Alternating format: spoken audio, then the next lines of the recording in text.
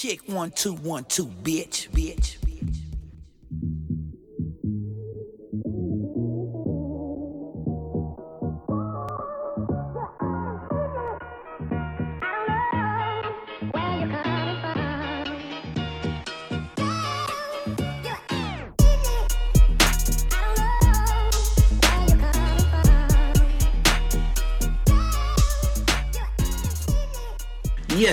Yes, y'all. This is your boy, Mr. Busby. Oh, well, you ain't gonna talk? Oh, usually you introduce me, but okay. I was like, what the hell? I was like, this is your boy, Mr. Busby, and then I was like, waiting for you. Like, the fuck? Well, that's JC. Yeah, you say that's JC. That's what happens, man. You get used to a nigga being back home. You get lazy. Well, yeah, man. I was about to say, yeah. As you can tell, JC is gone again. So now we're sending telepathical, messages to each other through our minds, and you guys can hear it. You feel me? Yeah, and out here, back in LA for only 2 more episodes, including this one, is your boy JC. No Hunnits. Yeah, that's why I was back for so long. Yeah, getting shit situated. Had to get everything situated. Yeah, get everything situated. I'm coming back home. I'm coming home. Tell the world. I hate that damn Diddy song. I really do hate it. They always play that song when a certain athlete comes back into their home turf and they just play that Skylar Grey song. Like that. I never liked that damn song. Yeah, they started that shit with LeBron. I thought they started that when Melo came back to the Knicks. Well, not when he went to the Knicks. Did he? You remember when they did? Yeah, they played that song when he went to the Knicks. They played that at his intro. Oh shit! Yeah, me there. I thought it was just when he came back to Cleveland. I just remember that shit because everyone in New York was so hyped that he came back and reality hit. Yeah, we'll get to New York a little bit later. That's not the only L they caught. How was your weekend though? It was cool, man. March Madness, baby. Just March Madness. Did you do anything for St. Patrick's Day? We're getting that for a minute. Hell no. Well, I initially went out. I initially went out to go drive, and then it started raining like a motherfucker. Oh yeah, it was storming out here in Cali. Right. Much, and how it goes. Needed rain. You know how it goes when people are partying, but it starts raining. The rain's already bad enough, but then you factor idiots who still don't want to call Uber or Lyft and want to get behind the wheel. And it was about 8 o'clock, and I was like, nah, I'm going back home. I'm not even going to risk it. Well, with me, Friday, I went out a little bit, but, man, on St. Patrick's Day on Saturday, it was cracking out here. Now, I don't know if anyone ever knows this, but I wear a Lucky shirt. I wash it. Don't get me started. I wash it. But it's this black and white shirt I got back in, last year. And ever since I wore that shirt when I go out, I get lucky.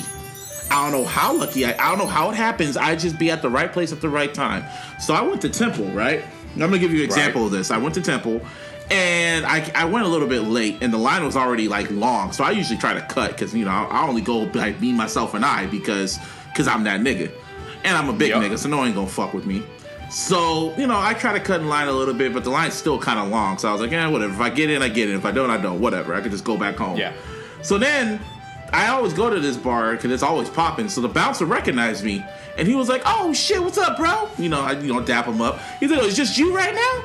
And mind you, there were these dudes that were in line with me that were chopping it up with me and shit like that. I kind of let them cut in line, and he was like, "Just you right now?" And I'm like, "Yep." "Oh, come on in." And then I was like, "Oh, for sure." Stamp me, and they were already at capacity and everything. They let my black ass in. Hell yeah. And then everyone was all like, "Oh, what the hell?" These girls were trying to get on me like, "Oh, let me in." I was like, "Oh, now that I feel, now I'm kind of special. You want to let me in, huh? You want me? Oh, hell no." And to make it even better, they gave me a fucking what's it called? A free drink ticket and shit. So, hell yeah. Hey, there you go. Yeah. Hell yeah. Yeah, that usually doesn't happen to me, but when I wear that shirt, I just get lucky. This is not a one-time thing. This has happened multiple times. Not at that club, but other places. I just get lucky. I don't know how. Yeah. I just get lucky.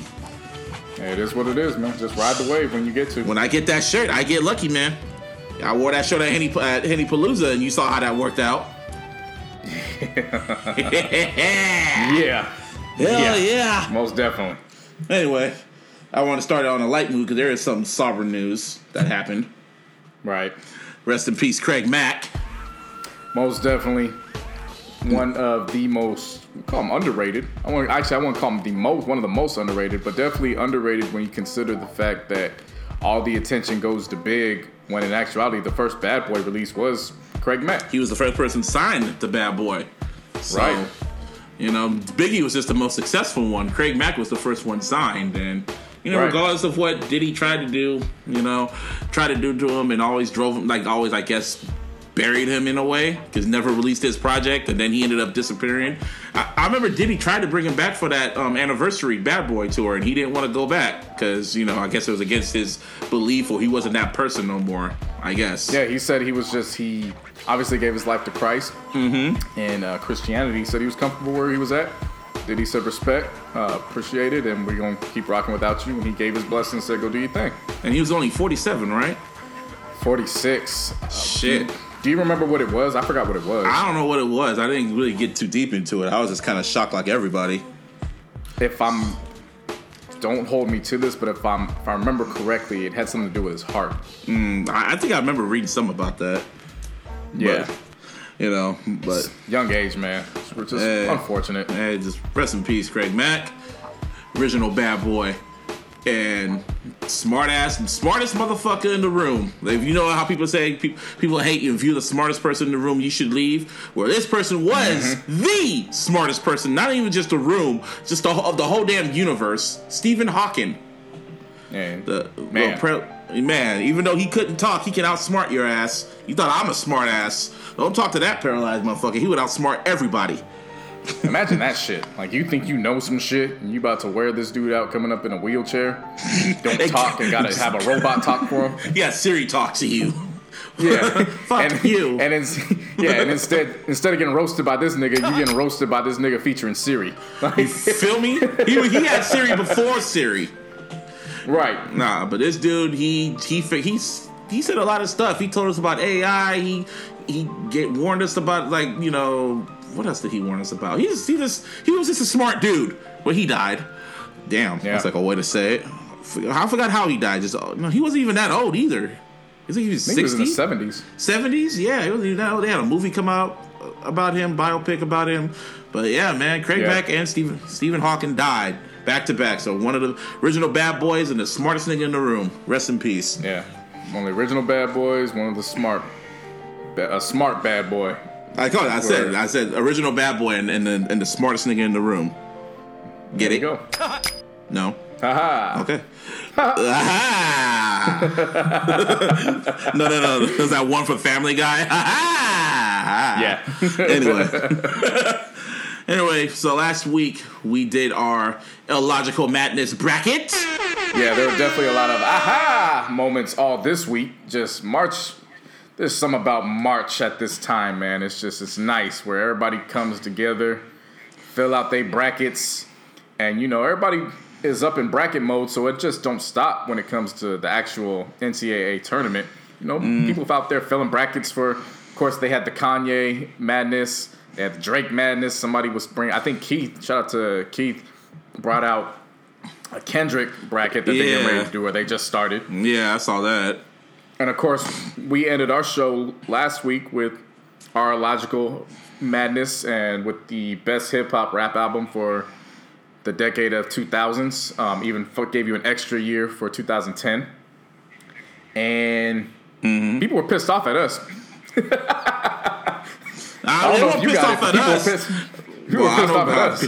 Well, I mean, they may not be pissed off at you. They weren't pissed off at me. Because, all we did was just post, and all we told you to do was vote. That's all we did. Exactly. Get pissed at you guys for voting. Right. Everybody looked at the brackets like, well, where's this? Where's that? And I was like, well, if y'all motherfuckers listened to the podcast and then voted, you would have known that the Carter 3 was going up against Hell Hath No Fury. And you should have got your ass to vote for it for a play-in spot if you wanted it there.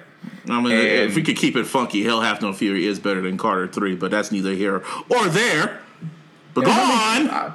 I'm just saying that was the outpour that I got from both Twitter and the groups on Facebook. Yeah. Shout out to TSDN, shout out to Nerd Network. Yeah, they went to you. They didn't really say nothing to me because they like me. Nah, they just know that they ain't gonna get shit from you. Exactly. You know, but they know better.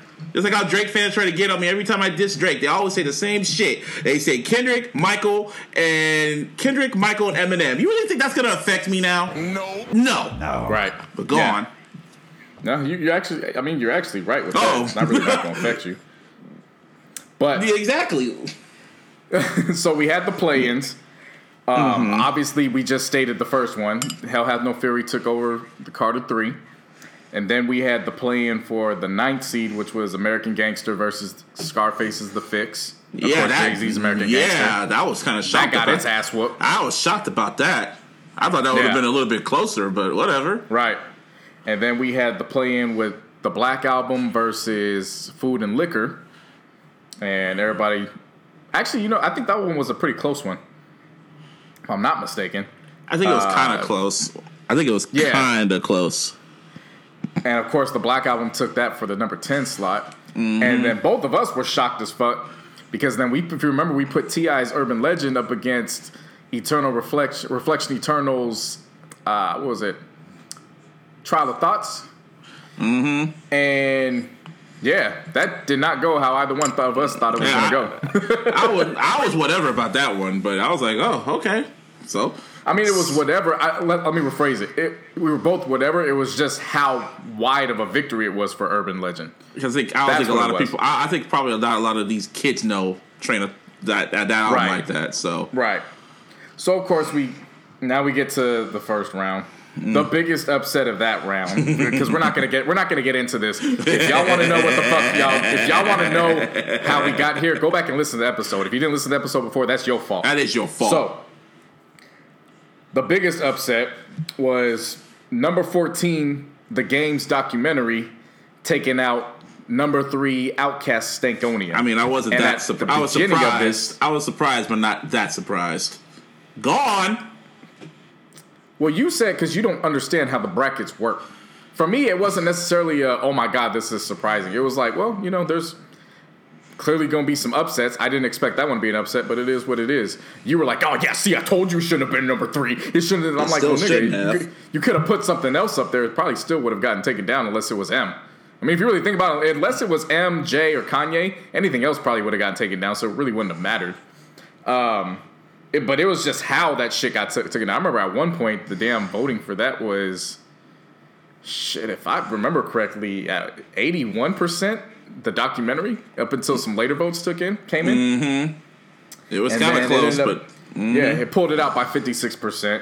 So that one took over. What else was there one in the first round that I think kind of caught us by surprise?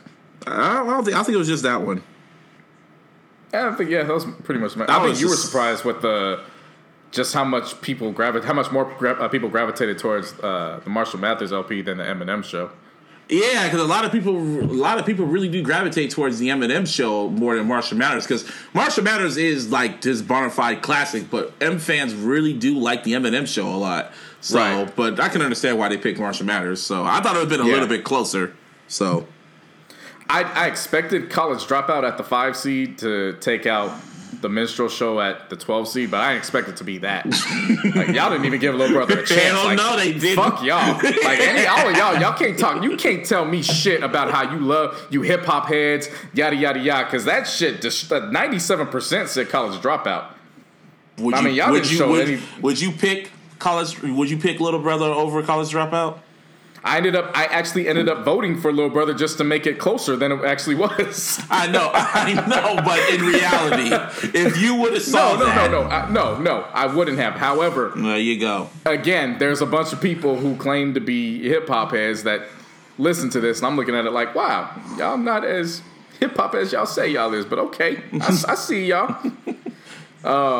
What else is it? Yeah, that was pretty much the only ones that really caught me off guard with the first round. Mm-hmm. When we get to the Elite 8, was there anything that caught you by surprise? The Elite 8, that was when My Beautiful Dark Twisted Fantasy against American Gangsta. I wasn't shocked about that one. Nah. Marshall Mathers versus College Dropout, I wasn't really shocked about that one. The Blueprint versus Black Album, that was, Documentary and Get Rich or Die Trying, that was the one I was really interested in. I wanted to see how far Documentary would have got. And it was kind of close, but then, shout out to my boy Quake. He's a big ass 50 stan. He made sure that Get Rich or Die Trying won. He made sure 50 won. So yeah, see, you were trying to get on me, basically with the Stankonian. At first, I was looking at it like, oh wow, that caught me by surprise. Then I started thinking about it, and I was like, well, maybe they saw something we did it, and they actually caught that if the documentary won, you would have to put it up against Get Rich or Die Trying. And if that was the case, kudos to the listeners and the voters. Oh God, I didn't catch that. That was the one I was surprised. When we put the Lost Tapes on there, we should have gotten Stillmatic on the first round. Because Get Rich or Die Trying went against the Lost Tapes. If we want to get Stillmatic probably would have won, but that's neither here or there. Maybe. Let's see. But nothing really surprised me. The Blueprint versus Black album could have went either way. I think that was kind of the closest one. It went back. It went, right. But I was whatever about that one. I personally voted for the Black album. Yeah, I kind of see that. Because that was, in my opinion, that should have been Hove's last album. But it should have. But actually, I will say, I'm actually thankful it wasn't, because had it been that, we would have never gotten American Gangster, and we wouldn't have gotten Watch the Throne, and we wouldn't have gotten 444. So, and we wouldn't have gotten. It kind of worked out. We probably wouldn't have gotten Tidal. Yeah, he still would have been on that Rockaware. He wouldn't have been on Tidal.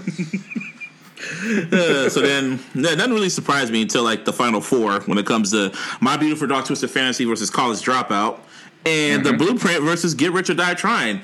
Get Rich or Die Trying versus Blueprint. At first, Get Rich or Die Trying broke the lead. I was like, hold on. I was whooping its ass. I was like, whoa, what the fuck? I was like, hell no. And then Hove fans came in. It was like they had to remind you of reality. So there was that. And then My Beautiful Dark Twisted Fantasy versus College Dropout. I thought it would have been kind of close because everyone really loves College Dropout and everyone loves My Beautiful Dark Twisted Fantasy. So, but, My Beautiful Dark Twisted Fantasy pulled it out. So then we got to the championship round. Ring-a-ding-ding. It was the throne. Battle of the Throne. Yeah. Watch the Throne. Well, Battle of the Throne. That's what I kind of call it. I'm saying everybody had to watch the Throne. Oh, yeah. That's what it pretty much came down to the Blueprint. Yeah, Big Brother versus Little Brother. Yeah, they're personal classics. The classics that everyone in their fan bases really feel is their classic piece of work.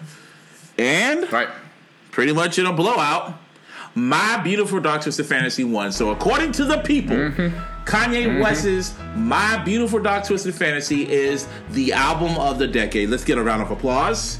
Hey, shouts out. I mean, I'm not surprised by that. That's why it was the number one seed overall. Exactly, because it is perfection. If you really listen to that album, I listened to it the other day, and it still is perfection. It is. Sure. Not even a question about it. It's like you can't name one bad song from that damn album, and it's just shit. It's just amazing. That album is just amazing, man. And also, when he recorded that album, you remember the whole story. He was secluded in Hawaii, and he called a who's who of people out there so he can go work with them and shit. Yep. Well, right now, he's been MIA. Even though he has been showing up with Kim in L.A. every now and then, he has been secluded in Wyoming, in the snowy mountains of Wyoming, which is pretty random. And that's got to bring a different sound.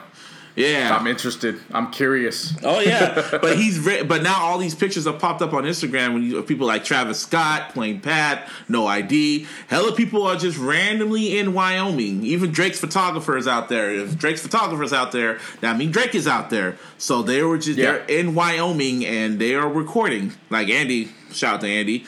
He pretty much said like, "Oh, this might be My Beautiful Dark Twisted Fantasy too." If he's doing this shit, if he's getting everyone to come to him in Wyoming, that's just random. It's like a random ass state. That's the thing. Sahai is the only one I don't think he's out there because he's on tour with Crit right now. He'll probably be out there after the tour. Yeah, I would have hoped that he would have. I hope Sahai is a part of this project. Well, if he doesn't show up to Crit's tour in the next few weeks when we go, then you're gonna know he's in Wyoming. Unless they flew his ass out beforehand, which would make sense. Kanye asked. So when do you expect this album to come? Because I have a feeling it's coming soon-ish. We'll figure it out. We'll see. I mean, he's a Gemini, so I won't be surprised if he waited till the summertime or at the end of summer. Well, probably by the end of the year. Probably when Hov and them get on tour. So Hov and Beyonce. Oh, have you seen the prices for that shit? I saw it and I was like, thank God Larissa does not really want to go to that shit. I saw the prices for that shit. I'm like, are you serious? No. Yeah. No.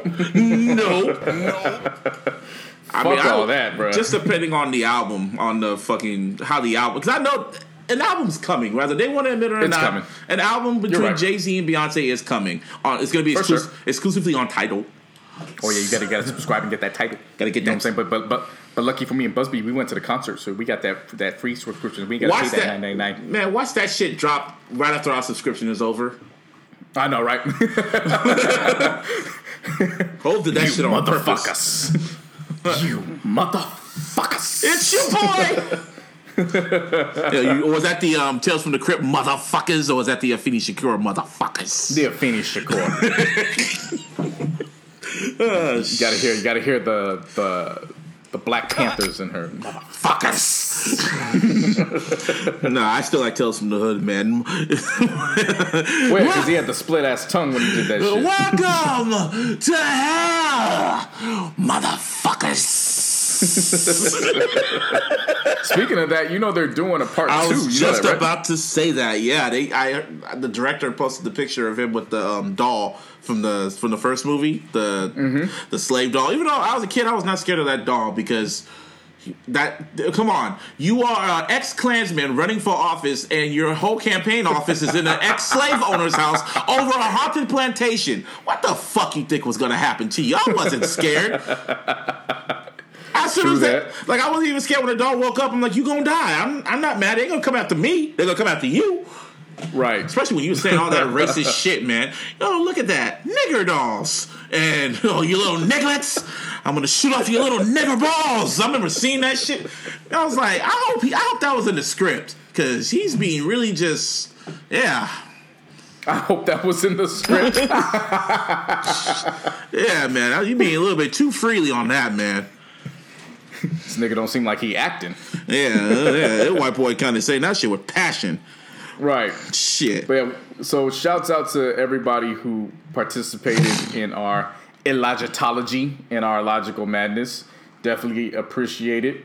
Like I said, I don't know if we owe y'all an apology, but we started off late, so that's why we settled down with 16. I don't apologize for shit. We ain't owe y'all nothing.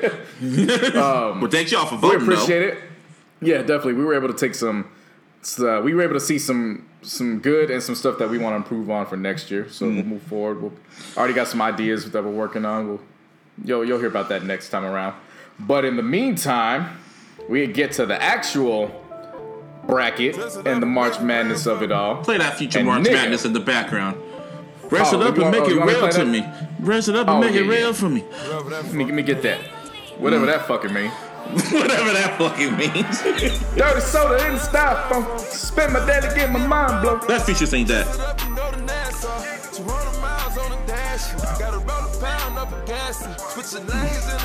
So can we talk about these upsets, man?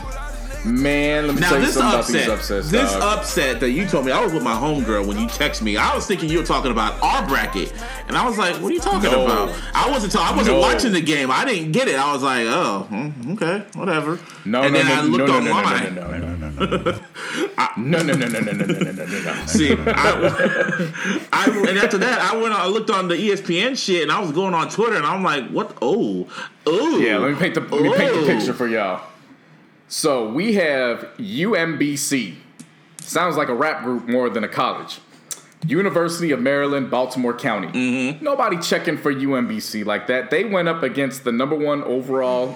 When I say number one overall, like they were the top number one out of this bracket, which was Virginia. They were the top team in the world, Craig. Yeah, like we're talking about top 5 in offense, top 5 in defense, only giving up 50 points a game. That type of team.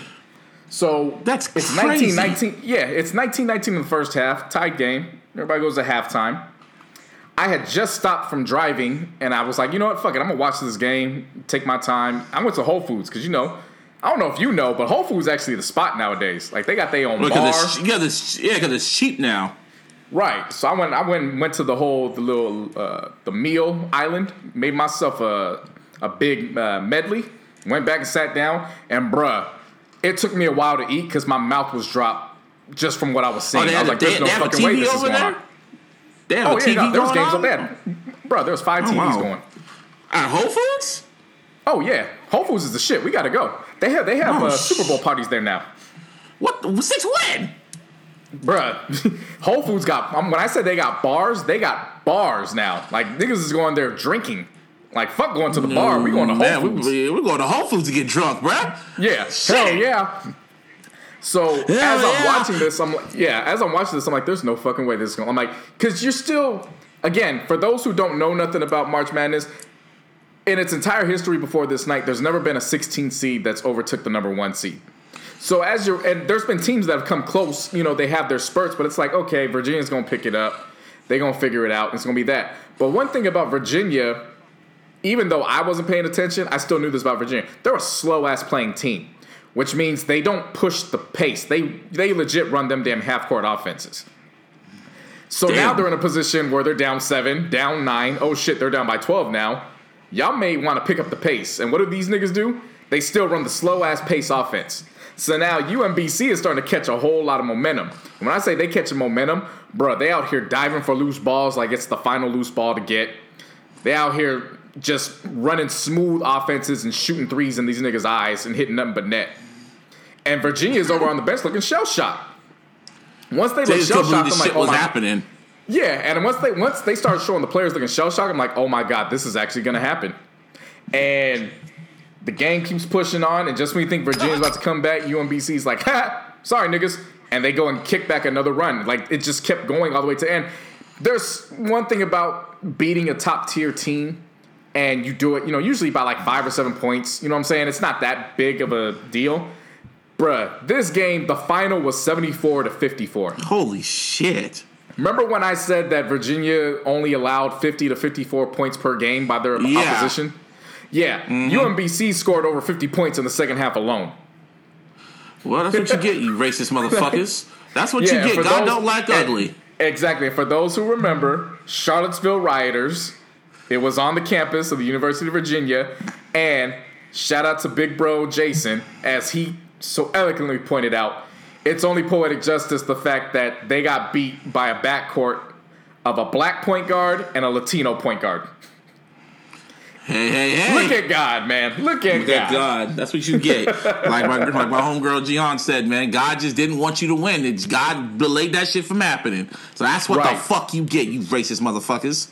Right. And so, of course, once they got the victory, of course, as you were saying, the internet pretty much shut down at that point. Because everybody, I remember sitting there, everybody was just in disbelief as I'm laughing my ass off. And at that point, you're rooting for UMBC to see how far this goes. That's never happened before.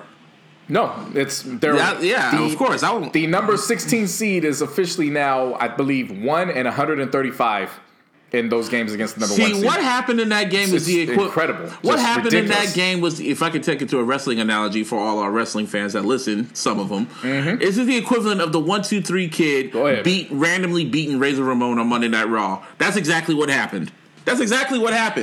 So yeah, shit, that's crazy. That's a good one. That's never. Well, I know it is. I would say before this one, you had several few that looked like when John Cena first made his entrance and almost took out Kurt Angle. Gone. Yeah, like there were a few of those that looked like that. Yes. They just couldn't get it done. But of course, like I said, this one stopped the internet. Oh yeah, he slapped the shit out of him. Shouts out to UMBC. They ended up losing by 7 last night to Kansas State. But I mean, just the fact they even got to the second round is, again, it's incredible. So you had their run. Then you got number 11, Loyola Chicago, in the South Division. And, bro, they out here, they won off of back-to-back buzzer beaters. Wow. And it's so dope. It's so dope. They got this 90-plus-year-old woman who she was actually a part of the team when... You remember watching Glory Road? The Disney movie about the college team with all the black players when they first won the first... Yeah, of course. Yeah, so this is the school. Oh, wow. There's a woman there. She's known as Sister Jean. She was actually there when the team did it. She's still there, 90 plus, still kicking. I forgot what her title is, but she is just as involved with that team, and they embrace her. She does before game prayers, after game prayers. And get this, she sends an email out to the entire team after the game, just congratulating just on their performance. Then she'll go back and send individual emails to each player, just, congratulating them on little achievements that they did. Aww. So they legit rally around Sister Jean. Let me tell you something. Sister Jean was out there on TV living her best life. Yeah, bro, they got to the Sweet 16. They're the first team, I believe, I don't know if they're the first team or the first team in a while, but the first team to get to the Sweet 16 off of back-to-back buzzer beaters under 10 seconds. Like, the first game they won, they beat Miami off a legit buzzer beater. Like, that shit went in right as the buzzer hit. And then I forgot who they played last night, but they hit that three with, I think, 3 seconds left. Wow. And then stormed the court. Or Tennessee, I believe. No. Whoever they played. Whoever, they lost. Exactly. So shouts out to them. You had a couple number 7s kicking number 2's asses, and unfortunately it kind of fucked up everybody's. There's a difference between getting your bracket destroyed and then there's getting your bracket fucked up and getting murdered. Obliterated, getting curb stomped. 18% had their shit fucked up when UMBC killed Virginia. Then you got to last night, and yesterday just in general, all hell broke loose. Number 7 Texas A&M, guess what they did to North Carolina? Destroyed them. They whooped that ass. Double-digit Killed lead, them though? by 21 points. Sheesh. And then you have number 7 Nevada. Nevada trailed the entire game. I changed the channel because I'm like, I ain't gonna watch this. Like, whatever. Mm-hmm. I ended up changing it back just to see if it was over. And I'm like, when the fuck Nevada tied this game? Yeah, Nevada came back and they beat Cincy by 2 points. Wow. So they advanced to the Sweet 16. You got Florida State. They beat out another number 1 drop down because Florida State then took out Xavier by 5 points. Wow. Syracuse, yes. Syracuse out here living their best life off of that zone defense. Had a forgettable season, but shit, at the number 11, fuck it. They was like, well, we gonna fuck your bracket up too. They took out number 3 Michigan State, and I have to believe Michigan State was a top 3 team that everybody had winning the bracket. Wow. And then to throw it in Michigan State's face, you got number 3 Michigan, who they won on a buzzer beater by a freshman who had only played 11 minutes going into Saturday's game. Wow. And they knocked off number 6 Houston, and the reason why he played so much was because I believe he plays point guard, and the point guard who was ahead of him, he was injured, so they had to put him in. Wow. And then you got number 5 Clemson, who mud stomped the fuck out of number 4 Auburn. This wasn't really an upset because number 4 and number 5, they're so close, it doesn't really matter. Mm-hmm. I just put this on just how bad this ass whooping was. These dudes was tied at 13, I believe. They were tied at 13. Mm-hmm. At halftime, the score was 43-19. What the fuck? These niggas went on a 30-6 run. And when I say they went on a 36 run, nigga, they was clowning. They were shooting threes from the fucking logo. And them shits was hitting nothing but net. Fucking Steph Curry with it, huh? Yes. Wow. I was like, bro, this too much. And then, of course, you had, so Duke advanced on, you got the teams like them, Gonzaga, a few others. They went out and advanced on. The school with Oklahoma that had that cat Trae Young I've been telling you about. Mm-hmm. Yeah, that nigga shot them out the tournament, and they lost as a result of him. But overall, I mean, shit, just madness. Fuckery everywhere. Madness. So pretty much ridiculous. At this point, everyone's bracket is destroyed. Oh, it's got to be. Just like even if you're who you have to win is still in it, your shit's fucked up at this point. Like you're hanging on by a thread. There's no way in hell anybody's brackets is looking as accurate as it should. See, this is why we need to hit up Doc Brown, create a time machine, go forward, like pretty much go forward in time during the next March Madness, and just see how everything plays out. Then go back to when the brackets come out and just put our votes in and shit, so we can get $1 million. Easy. You feel me? Oh no, we gotta hit up that Warren Buffett and get that. That's what I meant. The Warren Buffett one. Yeah. Nah, for sure. Yeah, they'll probably get us killed, man. Fuck that. Yeah. How did you know that? Right. Mm-hmm. Yeah, they're gonna do us like Nipsey said how they did Dr. Sebi.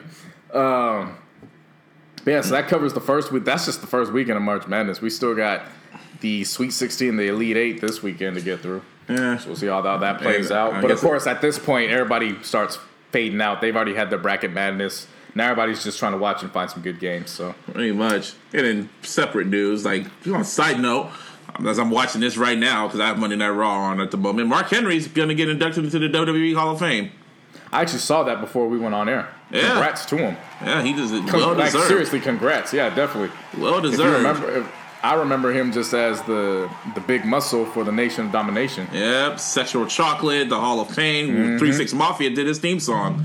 So, shout out to Mark Henry. Well deserved. He knew when to hang it up, and he knew when to get. Now they inducted him. So, Oh, yeah. Shout out. Sure. Yeah, major props to him. Shout out Black excellence. Black excellence indeed. He deserved to go out headstrong and shit, too. But, yeah, speaking of, now, we go into some fuckery. We go from, black excellence to black infamousy. Black when I ignorance. Say that March, thank you, black ignorance. Mm-hmm. When I say March has been just a wild month, and has been as a wild of a month as I can remember, it's been pretty fucking wild. And those who know what I'm talking about, let me tell you a story that done happened on Twitter. Here we go. Thank you. Now, I don't know names. I don't really give a fuck to know names because that's not important. But everybody knows when you send your girl or just spring break, everybody wants to flock to Miami. And everybody knows when your girl talking about, I'm just going with my girls, you probably lost her. And there's nothing you can really do about it. And as much as it is just a horrifying story that anybody has to experience, we all experienced it firsthand. And it was some shit that popped off. Mm-hmm. So this cat who goes, his Twitter handle's Casanova, he just posted a video, just ran a video just like, man, I was living wild in Miami. And it's just, this girl was twerking in front of him in a bikini. He's smacking her ass. Yeah, smacks her ass and all that other shit. Yeah, I saw it. And usually at that, it's just like, all right, cool, no big deal. Until the shit hits drama. So apparently, well, not apparently, this is actually what happened. She sends him a DM talking about, can you please take the video down? That's me. And he just sent it back just laughing like, why, you got a man? She's like, nah, I just don't want it seen. And he was like, but it's my video. And she's like, fine, whatever. And then he scrolls down her timeline and lo and fucking behold, she got a man. And of course she didn't want to admit it. Oh, that's not my man, that's my friend. That's what I don't get about women sometimes. When y'all get caught, y'all will deny. Until shit hits the fan. Like, you will deny till her curtain comes out. It's evidence saying, oh, this is my boo. Y'all kissing up. And you say, oh, that's not my friend. Oh, that's just my friend. It's nothing serious. Right. Why do they do that? I don't know. Because the thing of it is that what makes all this interesting, you really couldn't see her face. So you really didn't know who the hell she was. So exactly. Possibly, it was a situation where, unless it was somebody that knew exactly who she was, she probably could have gotten away with it. But because she had, what's the term I'm looking for? She felt guilty. Thank you. Because she had a conscience and knew that she was in the wrong. And it was on the internet, and she got scared because she thinks her man was going to see it. Right. So she in her little basic mind, she was going to DM him and say, yo, can you take that down? Please. And everything was going to be cool. Mm-hmm. Basic ass. Yeah. However, when he put the screenshot of the DM on, Black Twitter went into Detective Twitter, and my God almighty, all hell broke loose. They found her Twitter account. They found out, because she's a YouTuber as well. Oh, wow. That makes it even funnier. Yeah, so they went and they was commenting on her shit. They found her boyfriend's page. He's a football player. Damn. Not in the NFL. He's a fellow college player. But they was going on. Bruh, I swear to God, a nigga put the picture of Killmonger on and was like, is this your queen? The nigga. Yep, I remember. Yes. Bruh, I saw that. And at that point, I was like, there's no going back from this shit. And they both of them put their accounts on private. Then it turned into a whole situation where Cats is clowning, talking about, I think big business went up, and he was like, so my girl told me she going to Miami, she checking in early, but, everything's going to be okay. You know what I'm saying? Just everybody throwing scenarios around like that. It was just, bruh. Oh, yeah. This is why you never air out your L's on social media, because they will destroy you. The timeline does not have love for nobody. Nobody. That's why you should never air out your L's, man. Never. No, but, the thing is, everyone's going to forget about this within 2 weeks, but, these jokes are still going to fly. But they're going to forget about it. They're going to forget about it until next March. And also, because everybody gonna look for part 2. And then also, not only that wasn't the only thing that was online. This all last week, man. Shit was going on in Miami, man. I was seeing videos. I was seeing like this one video of this people in the elevator fucking in the elevator with a whole bunch of people looking. Then there was another one of these dudes all grabbing up on this white girl's titties, bringing her titties out, sucking on them and shit like that, all on the beach. And then another one of this dude eating, like licking like cream off this chick's ass and shit like that. Just a whole bunch of just fuckery. And then another video of this girl sucking this dude's dick, and her friends watching. And it's like, what? And I expect this from white people, man. But our people, come on now.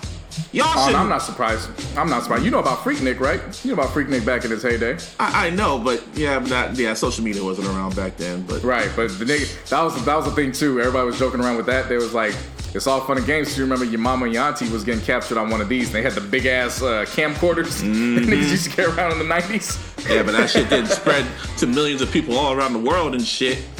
Oh yeah, but I'm saying nothing's changed. It's just the only thing that's changed is the accessibility. Jeez, man, that's videos, man. Whatever. Yeah. So the moral of the story is if your girl tell you she going to Miami, that's not your girl.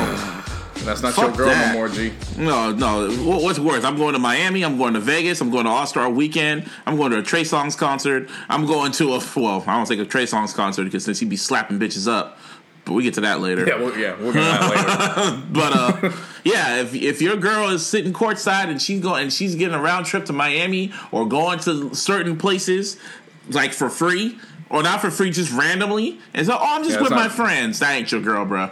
Nah, that's not your girl, G. She used What's worse is I definitely got to be Miami. At least Vegas, it's kind of the unwritten law. You know what I'm saying? Yeah. Everything's kind of out in the open. It's 24/7. Miami is that joint where everybody kind of looks forward to that.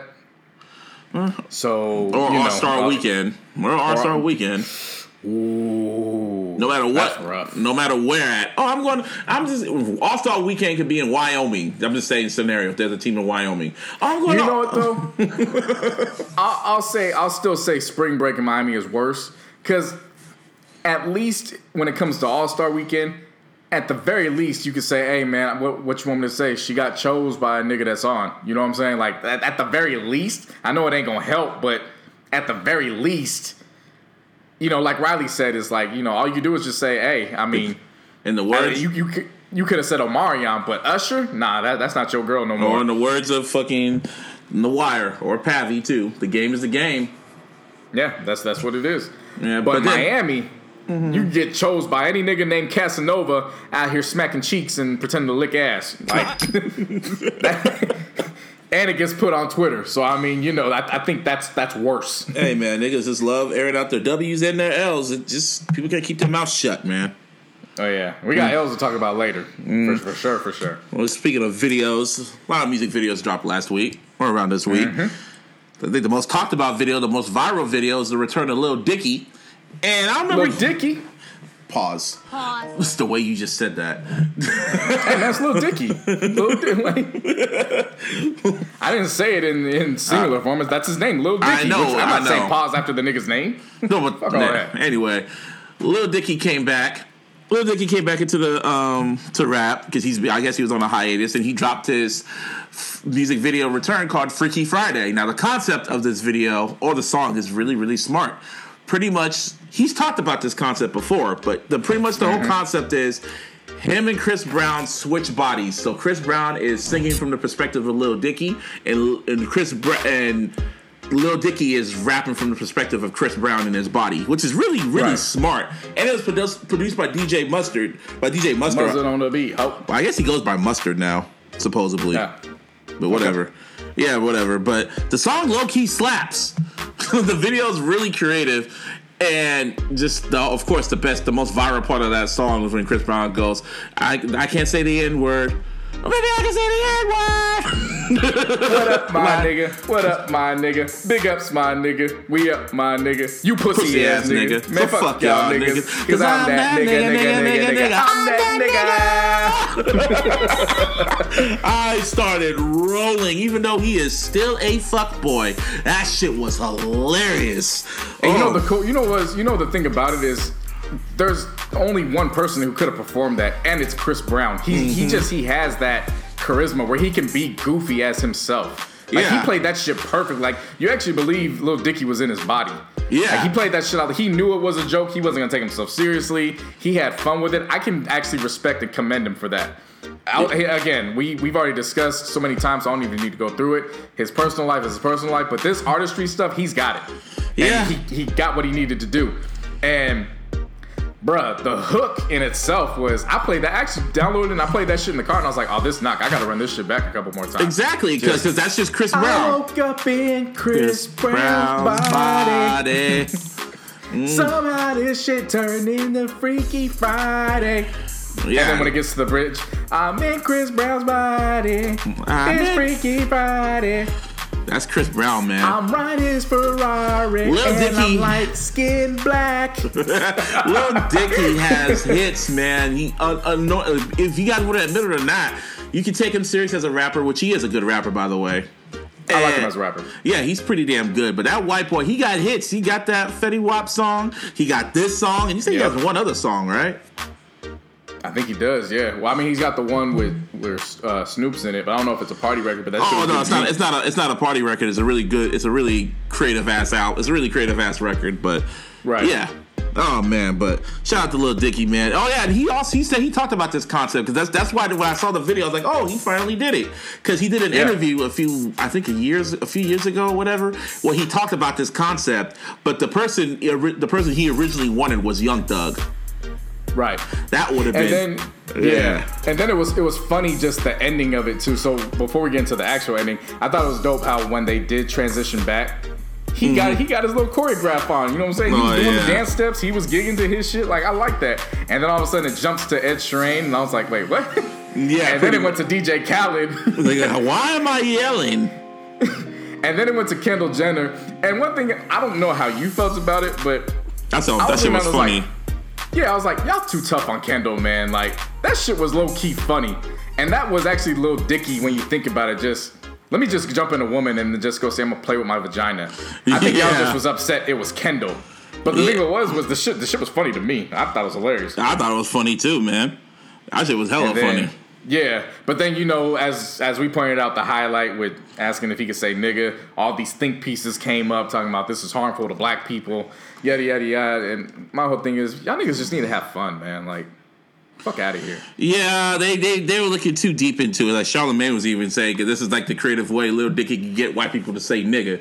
And I was just like, what? So you niggas thinking too deep into it. Even DJ Booth, someone wrote an article about how it was toxic or whatever. And I forgot the writer's name. It wasn't Yo. It was some other person. But it was just like, man, just in the words of fucking Richard Pryor that he told Jamie Foxx, why don't you all just have... No, not Jamie Foxx. What Richard Pryor told Eddie Murphy. Why don't you have a Coke in a smile and shut the fuck up? Pretty fucking much, man. I mean, just have fun. It's okay to have fun and laugh at some shit. But at the same time... gotta take it that damn serious. At the same time, when I'm in a club and they play that record, I will sure as hell look at them white folks. When that bark comes on. But you know what it is? I look at it the same way that Marlon and Sean did it in White Chicks when they had the chicks say, like, it's, come on, man. Just it's like, it could have been worse. Lil Dicky could have been in blackface. Exactly. So he was respectful. He knew how to play his role. Mm-hmm. It is what it is. Like, that's definitely going to be on our radar for top video of the year for sure. And song too. Song's pretty creative. So definitely. YG did a True Whoop video and it was really gangster. So woke. Really my gangster. Bitch, my cool. Nothing to really write home. It was just straight and to the point. Basically. I didn't see the Big Crip videos, the 1999 video. Big Crip video was dope. I enjoyed it. It looked like him and Lloyd had a bunch of fun. They came in a DeLorean back to October 1999. Had some girls there. Crit actually came back with all golds in his mouth to pay homage to No Limited Cash Money.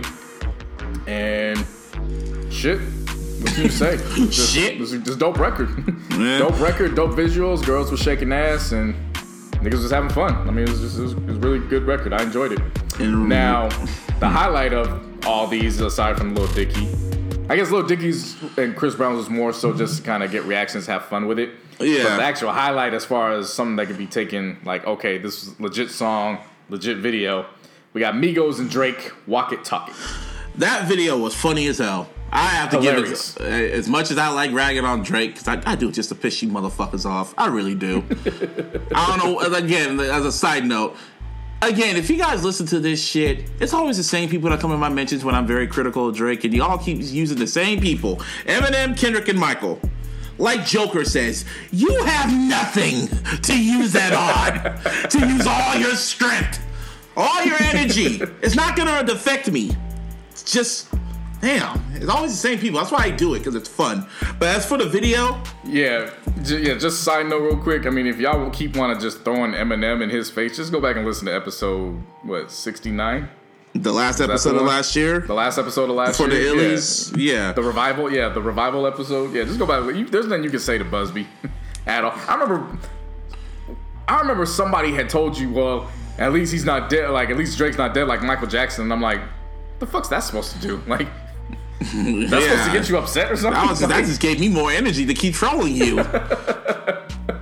Shit, but yes, but the video they pretty much was Soul Train pretty much. Kind of reminded me of ODB's "Baby I Got Your Money" video.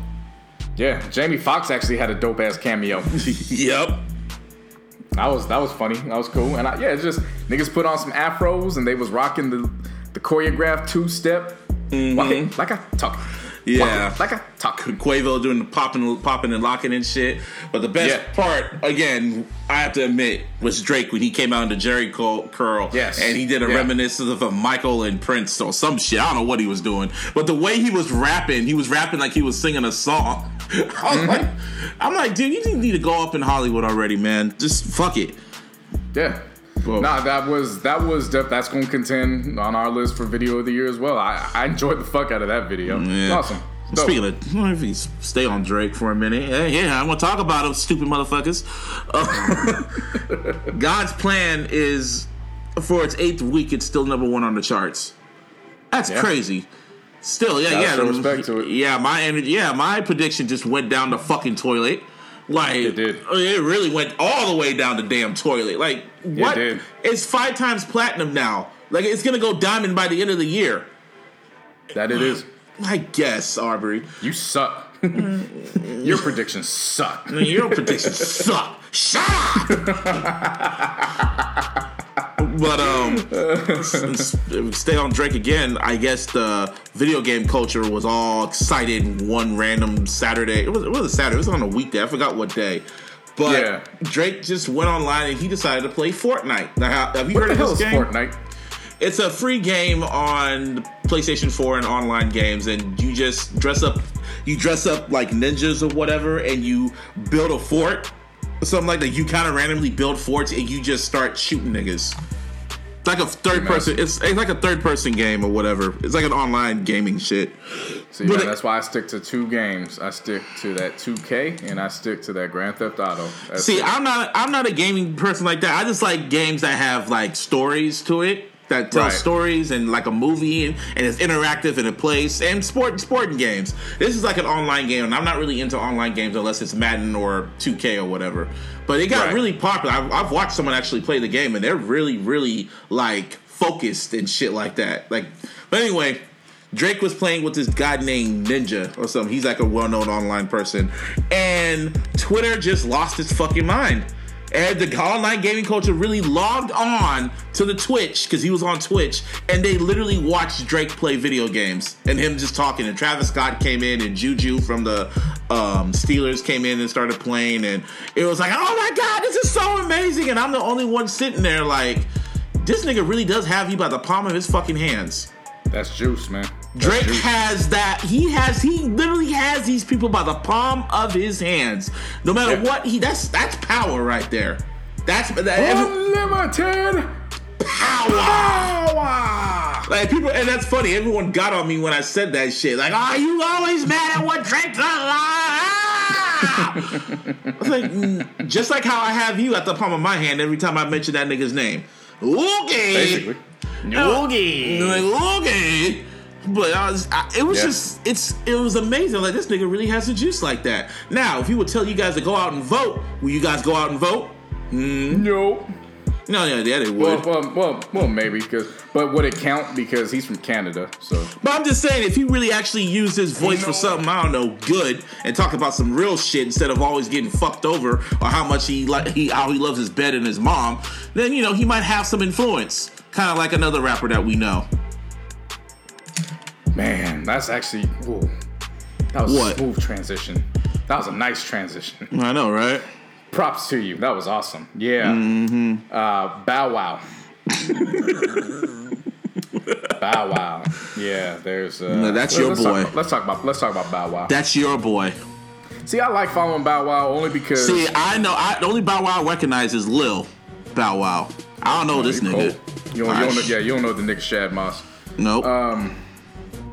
I follow Bow Wow just because it's like a Greek tragedy, but it's just so funny you can't help but just tune in. Like that's why I watch. Just because it's like, nigga, you were supposed to be here, but you clearly just Bow Wow could have been Drake, flat out. Yeah, he could have been Drake. He actually could have. No before bullshit. Drake, really could have. Yeah.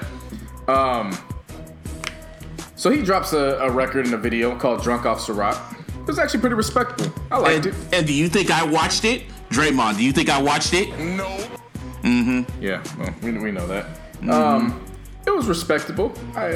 It's how I describe it is it's not something you're gonna necessarily drop all your plans to look into. It's definitely not gonna be something that's really gonna be memorable past a week or so. But for the time being and for what it was, I give applause to him. It served its purpose. Covered some ground talking about how he left Cash Money, went back to So Def, and all that good jazz. But unfortunately for him, that's actually why he wasn't in the news this week. And in actuality, I will actually defend him in the sense of he got a cheap shot. He got sucker punched. But wasn't he talking shit on that song? Like sending subliminals out to Chris Brown and other people on that shit? No, he didn't send a subliminal. He made it perfectly clear, like, Chris, you still my little brother. I love you. I really don't. It's painful to me that we beefing or we can be out in public cool, but deep down, we got some issues going on. And Chris Brown's like, what? Yeah. And then, yeah, that's what I'm saying. Like, it's just, that's what I'm saying. Once you have a week to let it die down, it's like, wait a minute, huh? Y'all was actually beefing? Like, that's actually news to Chris Brown. And then he made it a point. He goes, man, that's crazy. Oh, wait, I forgot. That's not what we said. Oh, that's brazy. And I was like, huh? Okay, bro. For sure. Maybe he did say something in the future I didn't catch because I only watched the shit once and I was like, it was all right. And I was gone off that Slurricane. You were drinking. I can just have this image of you just drinking some Slurricane watching a Lil Bow Wow video. Yeah. Okay. That's pretty much how I describe my video watching experiences. That's pretty fucking accurate. I will definitely say that. You on point, Busby. You got it. Okay. Yeah, so I don't know if he said anything slick about Future in the song, but apparently one of Future's affiliates caught him behind stage somewhere, and he cold clocked him and knocked him out. And I will say, I am all for fuckery, but I am for fuckery when you catch somebody when they looking and ready to go to war. Like, it's a whole different scenario when you talking with somebody and then you throw hands versus you just run up on the nigga he don't see. You know what I'm saying? I don't stand by that. You got to give a person a fighter's chance first. That's all I'm saying. I guess.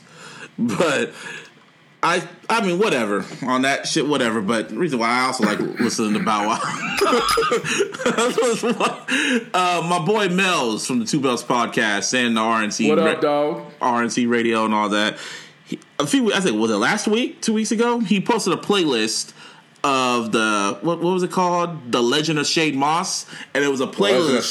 Shad Moss, and it was a playlist of all of Bow Wow's or Lil Bow Wow's best records, like his greatest hits, and he went in depth. He put songs I haven't heard for years on there, and I was listening to it when it was Lil Bow Wow. I was jamming to that shit. I was like, damn, this boy did have hits.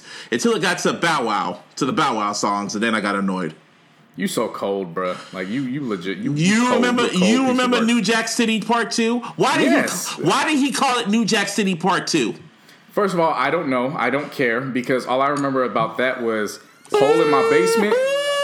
hated that fucking song. You can focus on that, but I'm gonna tell you something. I done had some experiences to pole in my basement. I'm gonna just leave it at that because I'm a changed man now. You getting in trouble. I want you to get into trouble now. Nah. She's that's one thing I love about Larissa. Like she just is. She just is was, I don't want to say out there, but fuck, what's the term I'm looking for? We were just describing it the other day. It's something. Inappropriate. Thank you. She's just as inappropriate as I am, but we get each other's humor, so she ain't gonna trip off of it. But yeah, Pole in My Basement. What was it? I think he had another track with T-Pain on there. No, it was that was R. Kelly. Was it I'm a Flirt? Hold up, wait a minute. No, I'm a Flirt was one with R. Kelly. That was the one that R. Kelly kicked him off. But the one Can't Get You Out of My System. Was it on New? No, hold up. Now we got to research it. Was it on New Jack? Hang on. What? I'm pretty sure it was. What? I'm a Flirt? Yeah, I want to say it was. I'm a Flirt or what?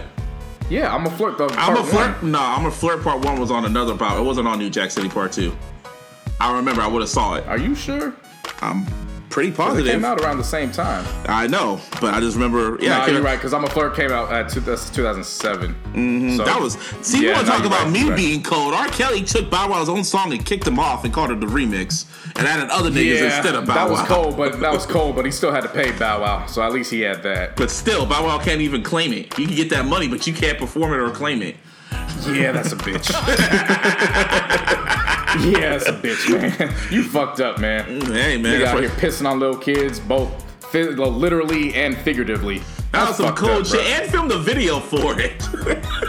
It had T.I. and all the niggas in it. And that's why it's properly titled The Legend of Shad Moss. You know, and such a Greek tragedy, but you can't. But it was but the playlist was dope. Shout out to Mel's for that, because he mixed it great, and I was listening to it, I'm like, damn, and it drove me back to go back to watching old Lil Bow Wow videos, like the Ghetto Girls video, and I was like, this nigga really was huge back then. Bruh, I know you remember like me. Remember when Hardball came out and they was flirting with him, Sammy, Lil Wayne, and Lil Zane as the Lil Rascals? Remember they was flirting with that? Man. Yeah. That song really aged badly, though. Some of them songs really aged badly. Speaking of songs that aged badly, if I could, it had nothing to do with nothing. I was watching random WWE stuff, and I was watching the lead up to WrestleMania 17, and Limp Bizkit's "My Way" was the main theme song for that shit, right? So I decided because God Almighty. So I was like, you know what? I'm gonna go back and listen to some Limp Bizkit, and I decided to listen to the chocolate starfish and the hot dog flavored water. When I was a kid. Okay. I blasted the shit out of that shit because it was like early 2000, you know, pop rock, rap, all that shit was hella huge. I fell in love with Rolling because it was Undertaker's theme song. The whole album was pretty dope. Rolling. You remember the remix with Method Man, Redman, and DMX? Oh, you don't remember that? Yeah. And then In Together Now with Method Man. Like, yeah, that was Chocolate Starfish. I used to blast the shit out of that. 2018, I'm a grown-ass man. I tried to re-listen to that shit. Oh my God, that shit was trash. Oh my God. Now I know y'all be loving this shit right here. L-I-M-P. Bizkit is right here. Like, what? Why? Because if you don't care, then we don't care. The people in the house put their hands in the air because if you don't care, then we don't care. Oh, fuck. I hope you know as this is going on, it's playing in the background. I hope you understand that. I hope you're playing it. Because they were playing, because My Way was the only good highlights of that song was My Way, which was a WrestleMania 17 song. Boiler, that was another dope song. And there was like one other song. My Way, Boiler, and fuck, there was another song. It don't matter. Hands down. Tell me the Rolling Remix. The Rolling Remix. That was it. Hands up, the hands down. Keep rolling. Breathe in or breathe out. What you gonna do now? Just the whole Fred Durst epidemic, man. Just God damn. He was everywhere at one point. If you are some years younger than us, and this is the social media era is actually your era from when you graduated high school and shit, I feel bad for y'all because y'all done missed it by a few 5 or 6 years. That fucking 2001, 2002 time, God. There was some shit that we celebrate, and there's some shit we just buried to the fucking ground. Limp Bizkit was good from like 99 the early 2001. After that, they kind of faded away for a bit. They kind of made a comeback. No, but that's what I'm saying. No, I'm just saying, just in general, from like 01 to 04, there's some highlights we bring up. There's some other shit that we try not to talk about. Unfortunately, Busby brought them niggas up, so now we got to talk about the shit. I know. It just popped up in my head because I was really just listening to him, and I'm like, oh my God. Like, I really liked this when I was a kid. I'm like, this is bad. Like, and then Fred Durst was really bad. I remember rock fans really did not like them niggas because they were sellouts. No. And I was like, he ain't a sellout. Then I remember when he jumped on stage with Christina Aguilera performing with him. I'm like, oh, that is some sellout shit. And then he goes on MTV saying, oh, I just did it for the nookie. And then Christina Aguilera said, you didn't hit this. I'm like, damn. And it's like, why? Like, he was such a simp. I did it all for the nookie. Come on. For the nookie. Man, that song was dope. So I can get the cookie. It's the stick up your ass. That song was dope. Play the chorus for that. Hell no, I playing that shit. Fuck out of here. I'm not trying to listen to no damn Limp Bizkit. I don't know how we can subway to that, but Atlanta. Go from the whitest of white to the blackest of black. Hey man, we gotta from light to dark. Nice segue. Hell yeah. Props off to you. No, y'all be loving this Atlanta right here. Why did he rap like that? Because if you don't care, then we don't care. Yeah, 1, 2, 3 times 2 to the 6. Bump it on your dick and the Limp Bizkit. So where the fuck you at, punk? Shut the fuck up.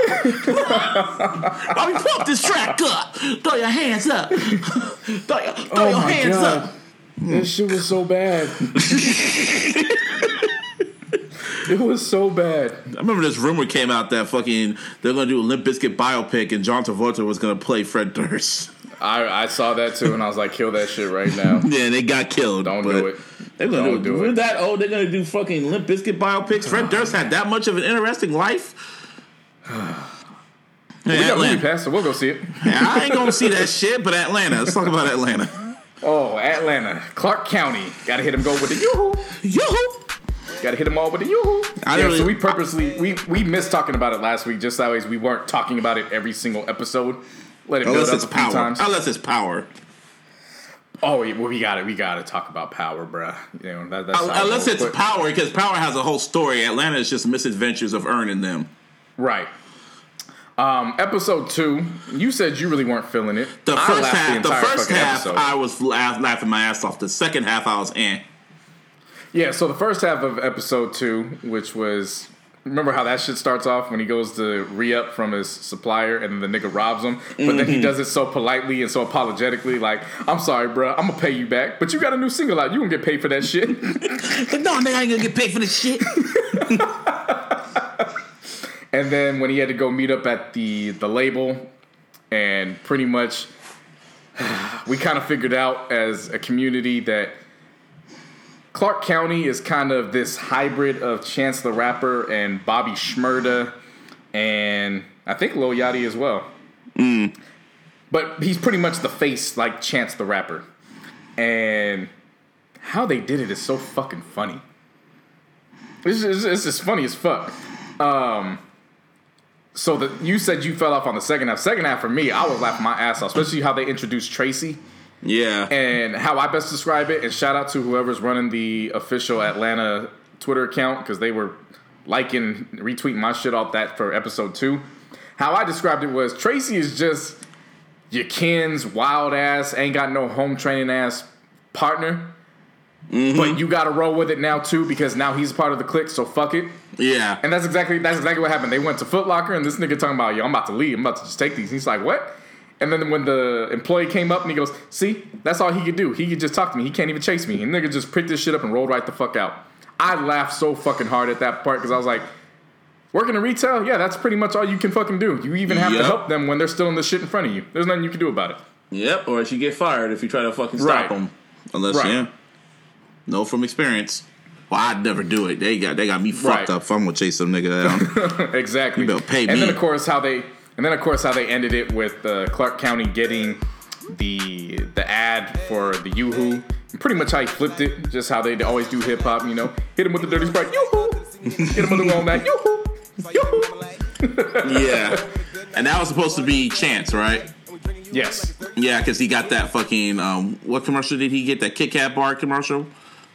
Yeah, so you got the Kit Kat, and of course Lil Yachty with the Sprite. And then I brought up Schmurda earlier because when they were at the label building, of course he's dancing and shucking and jiving on the fucking table. That's what I loved about that episode when he was in the and I get apparently according to what they said that happened to Donald Glover when he went into a fucking God. label. He that kind of happened to him when they were all trying to be all fucking upstage and shit like that. So yeah, and episode 3, which I thought was funny as hell throughout the whole shit. Pretty much Earn finally gets Earn and Paperboy get their first check.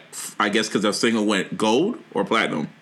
Something they getting paid, and pretty much how I sum this episode up is it's just hard for niggas out here to just try and stunt nowadays. Like you can't even stunt in peace. Earn could use his $100 bill at the movies, and then the white person went up there, and as soon as he went to the white person, he showed his gun. He was like, "Okay." Yeah, I ain't gonna fuck around with this. Then They he tried goes- going to the hookah lounge. The Nigerian person thought the shit was fake, and he was like, "It's not fake. Yes, it is. You did it. You did something to it." He's like, "No, I didn't." And then when he finally kicks him out, the bouncer was like, "Yeah, we knew it wasn't fake, man, but you know, we don't want to get fired, so." Then they go to the strip. He has it all figured out because of course it's date night with him and His girl. him and Van. So then he's like, well, fuck it. I'm going to go somewhere where they know how to respect people. So then he calls up Al. He gets up Darius and Tracy. They all go to the strip club. And he still gets played out when he's there. Yeah, like strippers paying him out his money and shit like that. He's like, "What the fuck? I thought this was just this is just for the table, not the bottles." And he's just like, fucking God. $20 lap dances for 3 seconds. Shit like that. And then he goes outside to the parking lot and he sees some niggas running, racing. It's like, "Oh, that's Michael Vick." And I was like, they ain't got Michael Vick. And lo and fucking behold, they got Michael fucking Vick. So He's out Ern there was- racing niggas. Yeah, for money. So then he's like, "Oh, he old as hell. I can still beat him." Or he's like, "I can beat him." And he was like, when he said something was like, "Oh, he been doing this for like he's been racing niggas for 6 minutes, man. I got this." Nigga was like, oh yeah, they was like, why are they racing him? He's just like, man, I've been watching this for 10 minutes. He done ran at least 6 races. Niggas just want to race him because it's Mike Vick. So that Michael Vick's like looking at him. That ain't the most nigga. If that's not the most nigga shit ever, it's just you're gonna lose, but you just want to race him because it's Mike Vick. I mean, niggas would have did it. Nah, hell no, I wouldn't have did that shit. Nah, I wouldn't have did that. Fuck that. So then I would have filmed it. So then Ern was like, "Oh, I could do it." So then he's like, "Ready, set," and then it freeze frames and he does some old Rocky inspired music playing, and then it just cuts to Ern and his girl sitting in the car, and then he's all pissed off, and his girl looks at him, go like, "It's Michael Vick," and then it just goes black.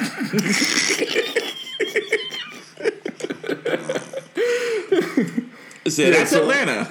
Yeah. So while Ern's having trouble with that, Paperboy and Clark County decide they're gonna do a track together. So they in the studio doing what they got to do, and the fucking engineer keep fucking up, bro. Mm-hmm. And Clark County his character's so interesting. Like I hope he's in at least a few more episodes because he's all peaceful and he's loving and shit. But then the engineer fucks up with one of the placements in Pro Tools, and he's just like, "Hey man, you out here fucking up. Like I don't know what you're doing, but you fucking with my vibe." He goes, "But it's okay because I love you." And then he tries talking to me. He goes, "Nah, you talking too much. Fix that shit." and then they start playing something else that he wants them to hear.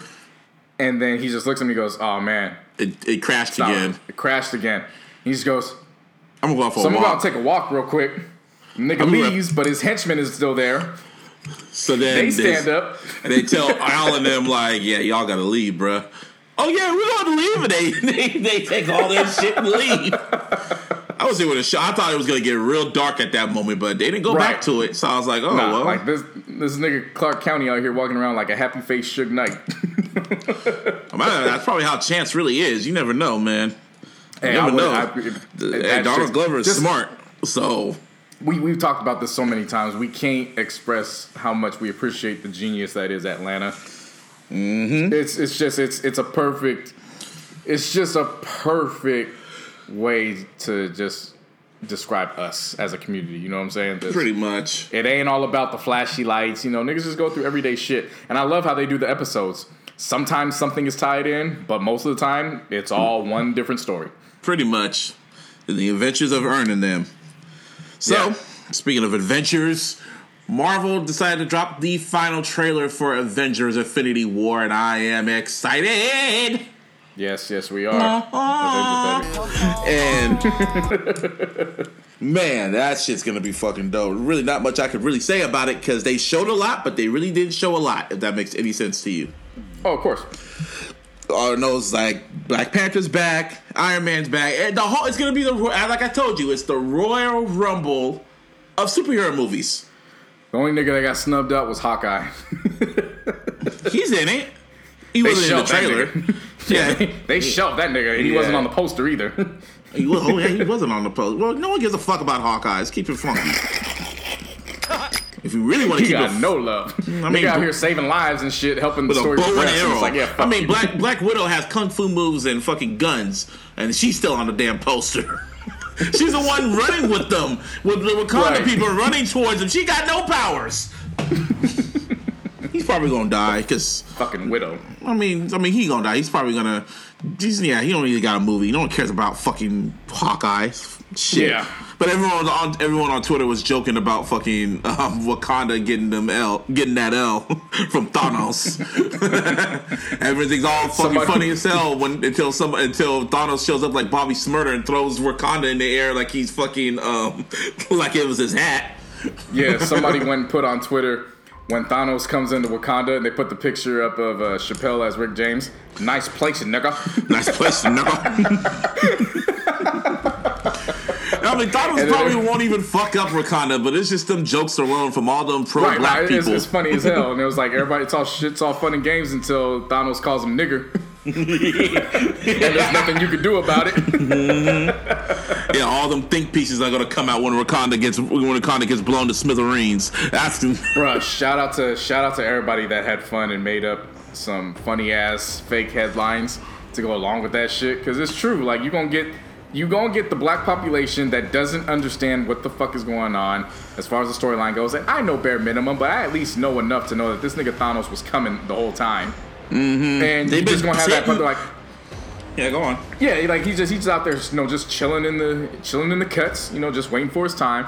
But then you got the population that was so out there, ready to die for Black Panther. Like, what the fuck is this bullshit? Dude, and it's like, yo, y'all should have known what the fuck was gonna come on. Dude, this white boy decided to jump on the bandwagon, and on the poster for the Infinity War, in the official poster, in the middle of it, you see Robert Downey Jr., Iron Man, in the middle with his hands up like Jesus and shit like that, kind of spread across. That was the official poster, and then some white boy got pissed off and it was like, Black Panther is your highest grossing movie. Yeah, let me fix that for you. And then he puts Black Panther in the middle, and Marvel fans, black, white, all over, told him, like, dude, Iron Man started this shit. Like, you need to fucking chill. Stop. I even said, like, man, shut the fuck up. Stop trying to jump on the damn bandwagon. And if he was paying attention, it's likely done that because everybody's speculating that Iron Man is going to get that. He's going to get that major. Yeah, he's going to get that major night. But to go back from this night. Yeah, watch him not even die. Watch him be Black Panther. They gotta bring him back in his own shit. Ain't that a bitch? That'll be some funny shit.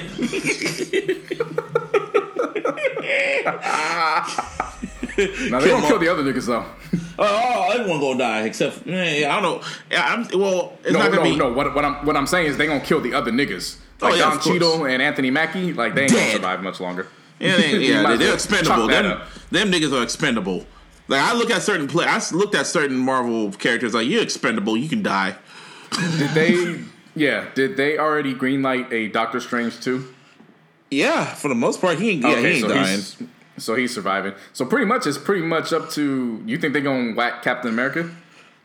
We don't know, because all I know is that they said that Infinity War, that this movie and Avengers 4 that comes out next year is gonna be the grand finale for the last phase of the Marvel Cinematic Universe as we know it.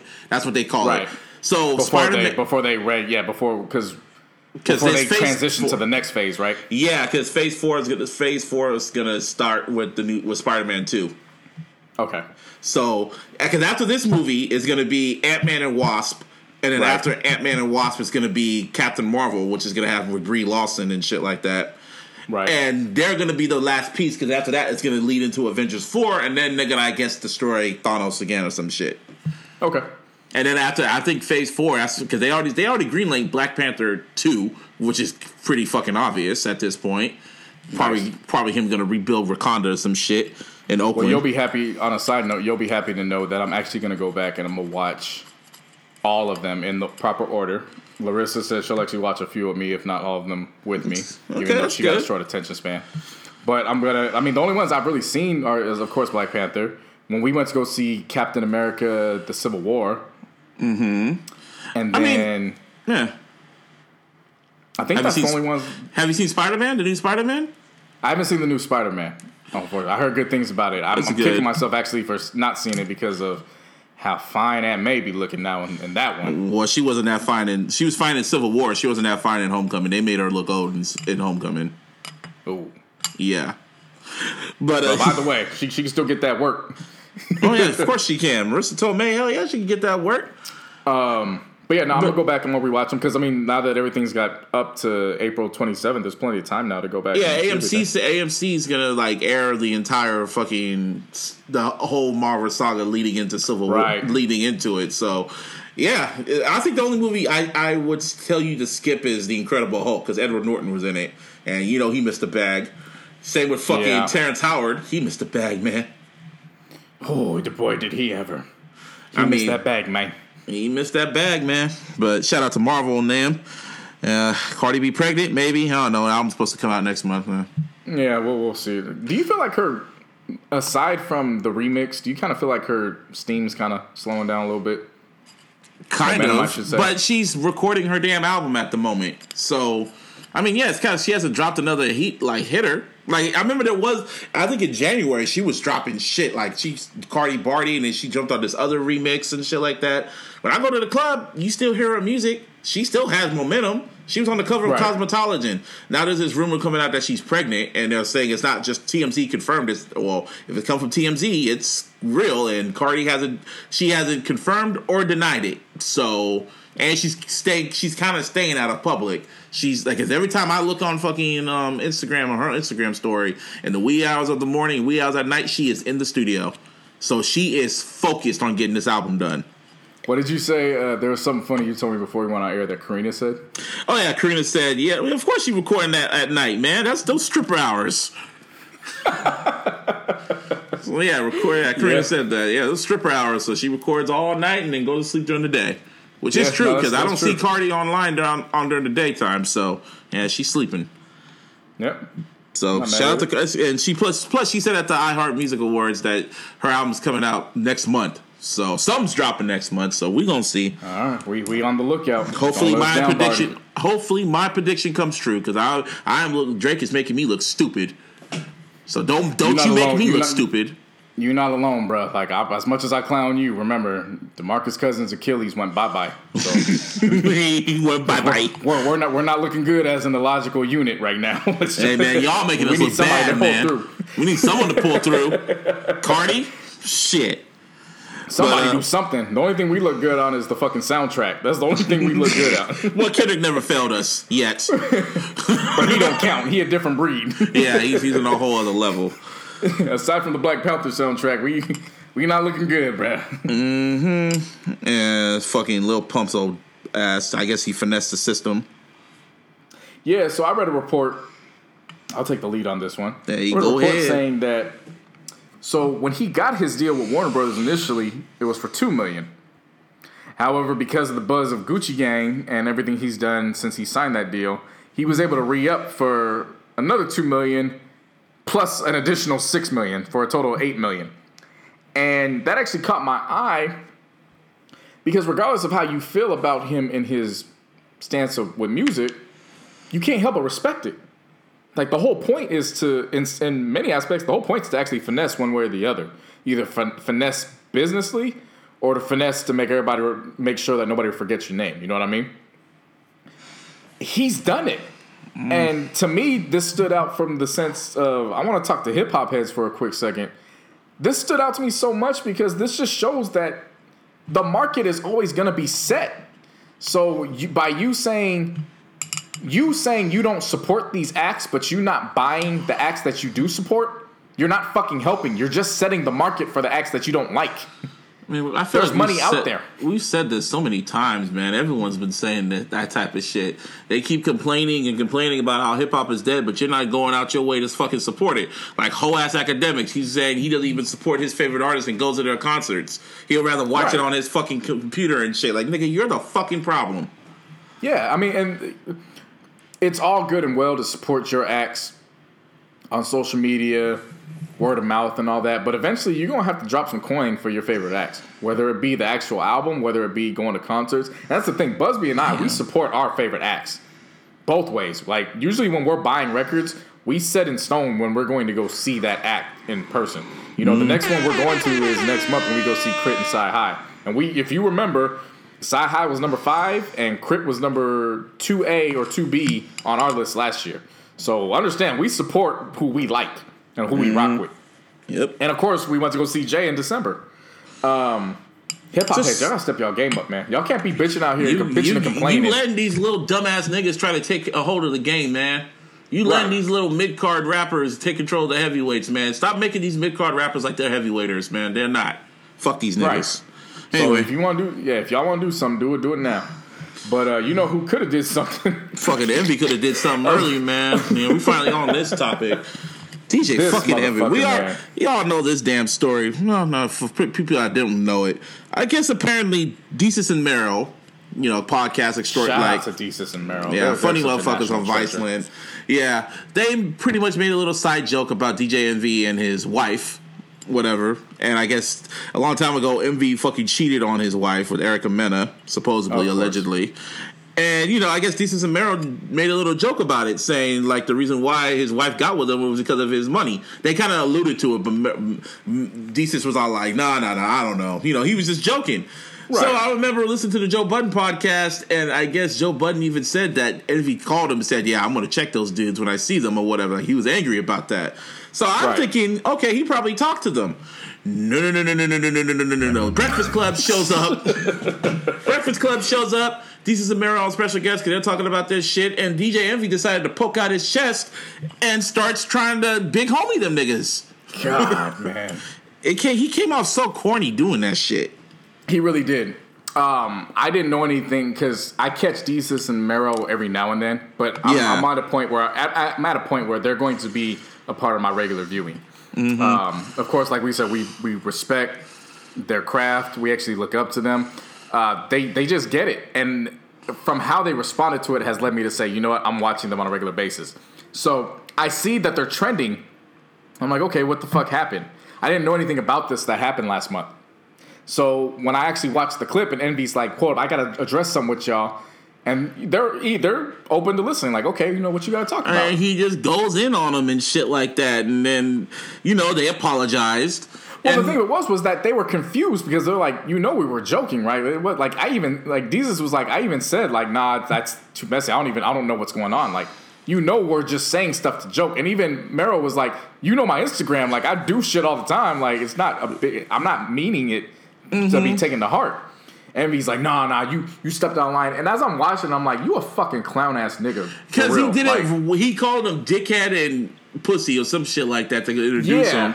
And then it was like, bro, you could have easily. And then what makes it worse is that when they were done talking, Charlamagne and Angela Lee, they were still talking to Desus and Mero and shit like that. And Envy just didn't want to talk. And then he just gets up and leaves the room. And I was just like, what the fuck? And in my mind, when that happened, I was like, for real? Like, seriously, you're going to allow this personal shit that wasn't even that big of a deal? Because, again, I didn't know, so when I saw what was actually being talked about, I'm like, that's what set you off? For real? And what my whole game is like, you could have talked to these niggas off the air. Why did you have to make it bleed on to the show? Like, I'm like saying, never bring personal business on the air of what you're doing, man. I mean, me and JC, sometimes we have a little conflict or whatever, but we ain't gonna bleed it onto the show. Y'all ain't gonna know about that shit. That makes that makes us look stupid. It'll be entertaining for y'all, but not to us. You'll know about that shit in 20 years when we break up. And well, yeah, but that'll be after the fact. When we break up and we no longer talking to each other. Yeah, that'll be after the fact. We block each other on social medias and shit like that. Yo, I can't wait for that day to happen. And for the listeners, we are joking. We're not serious. Yes. Let's not put that into the universe. Let's already bring have that a plan. back. Busby is my brother. I plan on putting him in my wedding one day. We're joking, but for the sake of the fuckery, we're having fun.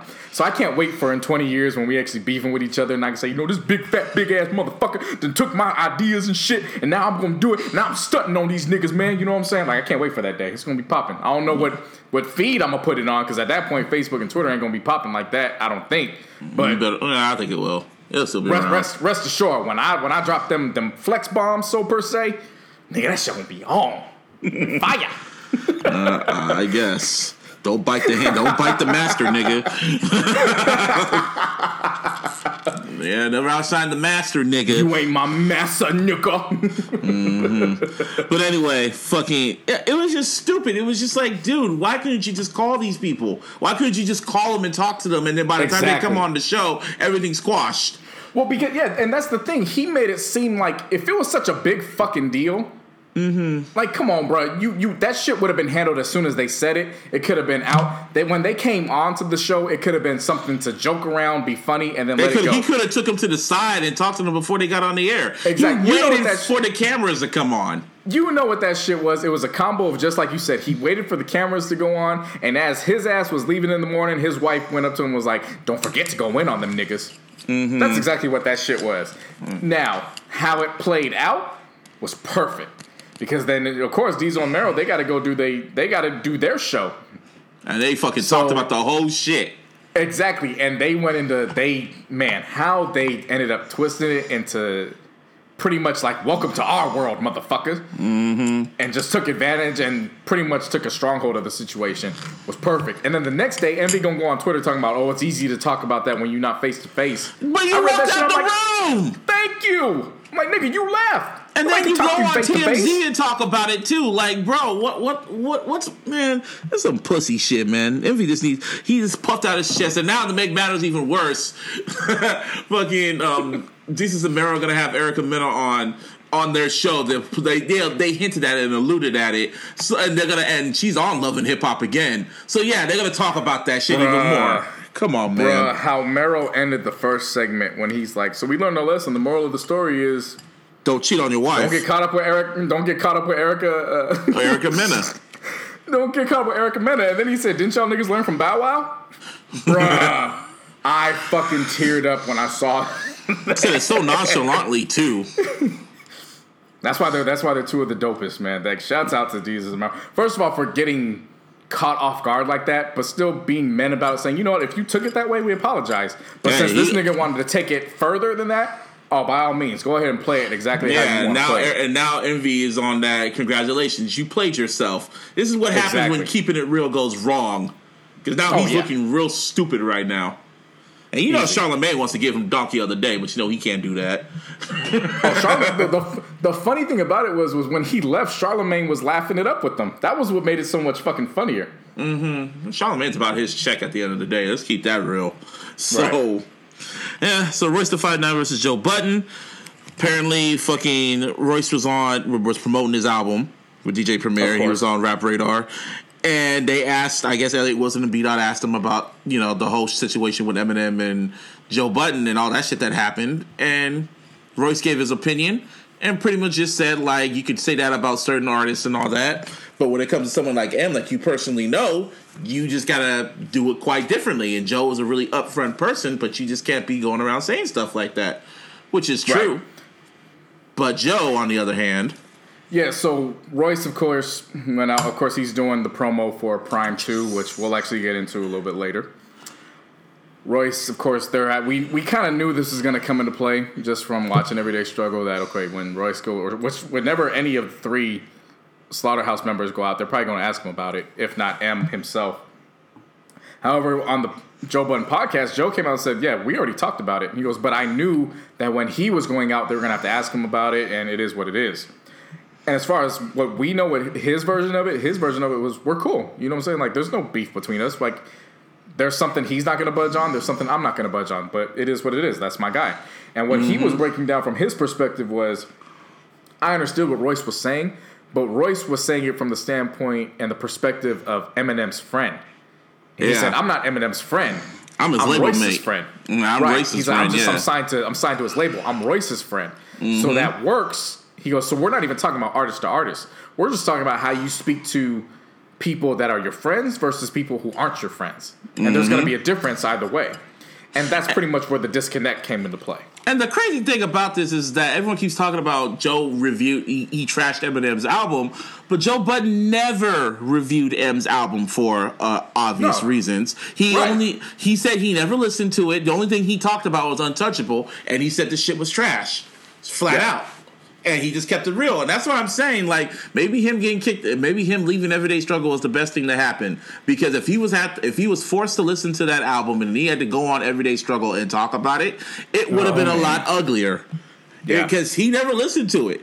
He has not talked about it on his podcast, and he kept it that way because at the end of the day, he still signed to Shady. Him and Slaughterhouse is still signed, which is still crazy. Even though the shit is on the shelf, they are still obligated to get that album done. Yeah, I don't think it's ever gonna happen, but we gonna see. I know. But Rihanna can't. Shout out to Royce. Shout out to Royce and Joe, though. I mean, to me, it's all just more to do about nothing. You know what I'm saying? Just difference of opinions. But I saw where Royce was coming from. I also saw where Joe was coming from because what Royce was touching on was friend to friend, and if Joe doesn't see M as a friend, but more so as a boss, then there's clearly a difference. Or a business partner. Right.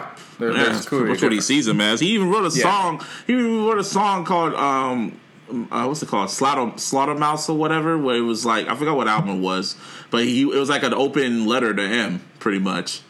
Okay. Yeah, listen to that. Let's see. Man, it's getting long. I don't know what's going on with me. Maybe I'm hungry. Let's just breeze through this shit. Rihanna canceling Snapchat. Yeah, well, Snapchat was stupid for that shit. So I don't know if she canceled Snapchat, but the thing of it was that they made a boneheaded ass move. If you don't know by this point, you're clearly off of social media, so we'll just run it down real quick. They ran an ad saying, what would you rather do? Would you slap Rihanna or punch Chris Brown? And then Rihanna made a whole little post on her Instagram story, purposely on Instagram just to prove a point. And I guess Snapchat stock went down. I mean, honestly, no one's really on Snapchat like that now since they fucking changed up the layout. So bullshit, bro. I mean, I'm still kind of on it, but I don't really film nothing because I get more views on my Instagram story anyway. I keep telling your ass to go on your IG story, but when I get back home, I'm finally maybe I'll get on it when I'm actually moving my shit. Yeah, because Facebook. I mean, you be on your Facebook story. I be telling your ass to get on your IG story. But I don't really be on my Facebook story like that. I just whatever I post on Facebook, it's like it gives me the option to put on my story. So I'm like, whatever. I'll just post it there too. I don't be on it like that. But I think I'm going IG Live. You finally got me. You IG motherfuckers, story. you IG story, IG Live, whatever the fuck you is. You finally got me. I'm coming home. I'm coming home. You gotta play the. Hey, you know what? You're actually right. I should play that.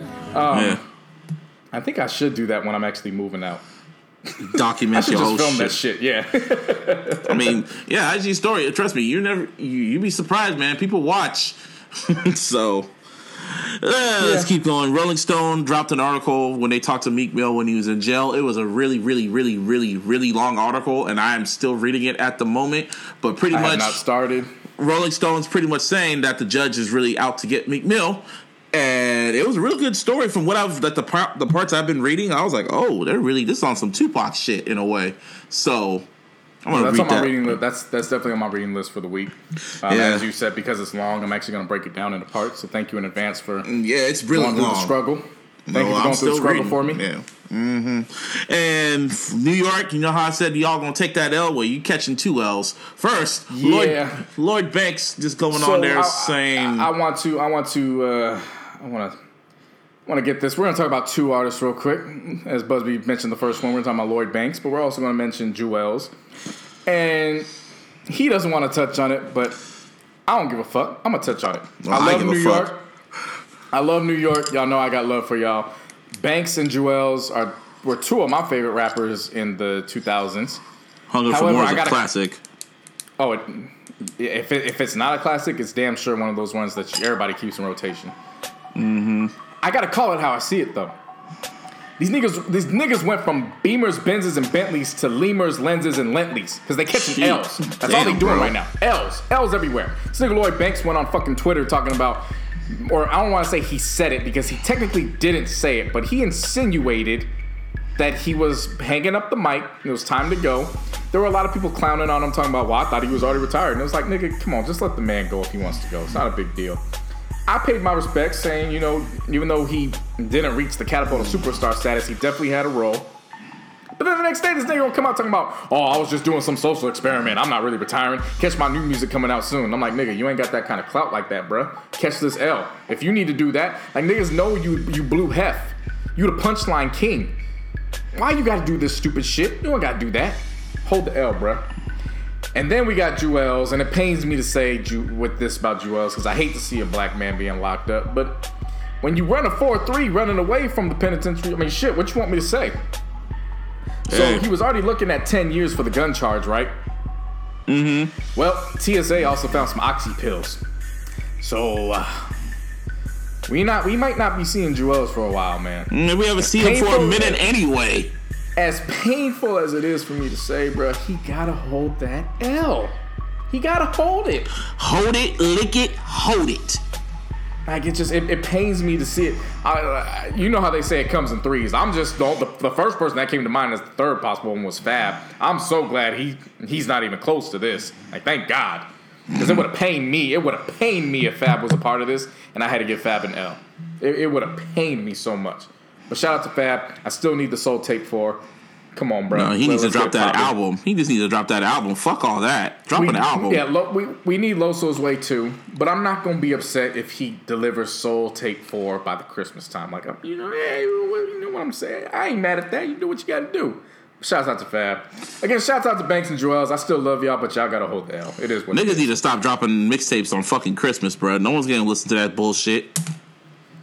I beg you differ, bro. I beg you differ. You got basketball all day. You know, it takes a while for the family to get together. Okay, let me rephrase that. Artists that actually matter. I wouldn't mind if Jay-Z or Beyonce drops their shit on Christmas. That would be fucking dope. Or Rihanna drops stuff. Like a heavyweight. All these little mid-carders, I don't really give a fuck. But see, that's the thing. You know, when it comes to Fab's kind of made his name off of dropping off of Christmas or Christmas Eve. So it's kind of a tradition now where the nigga gotta keep that up. You know what I'm saying? Know how I feel about Fab. I just don't feel nothing. Next subject. So vicious, I know. I don't like you when it comes to Fab. I don't like you. I didn't say how. I just said I just don't care. Fab is a national treasure, my brother. Fab's just a nigga from Brooklyn.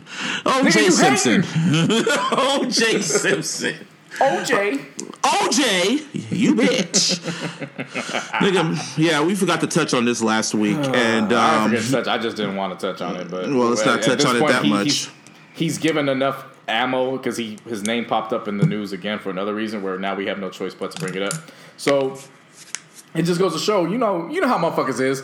I'm tired of hearing about OJ. I don't want to hear about him. Let him go. Yada yada. I mean, OJ really wasn't saying anything besides that cap comment. He wasn't really doing shit. No. We're gonna segue off on the interview.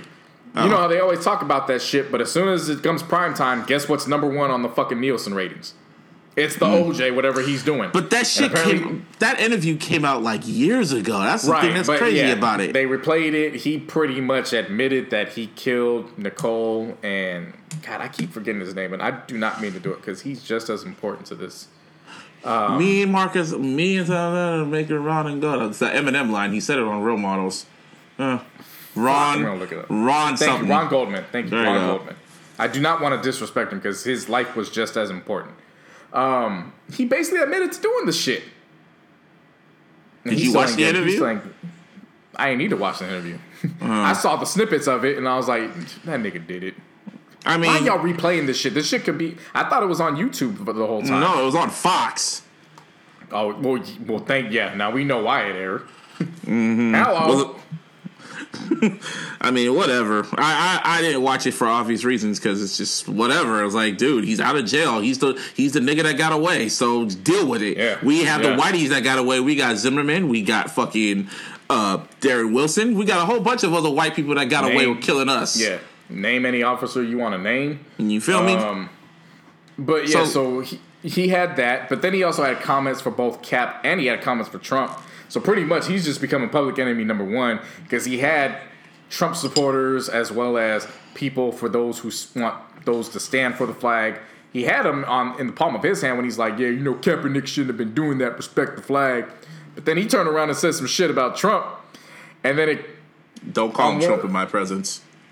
Well, you say it then, my nigga. You say it. The whole ass nigga in office. Okay, so him, H-A-N, Han, we'll call him Han. No, we call him no ho ass. Solo. No, we'll call him Han, no solo. We call him ho ass.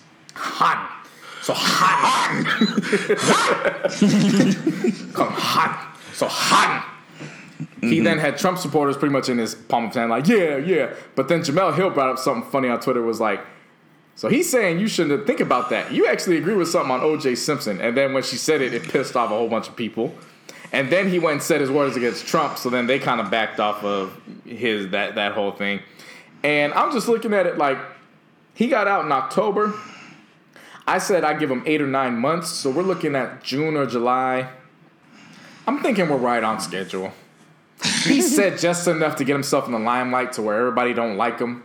He's just on schedule to get his ass back in trouble. So we're going to see how that plays out. We're going to see.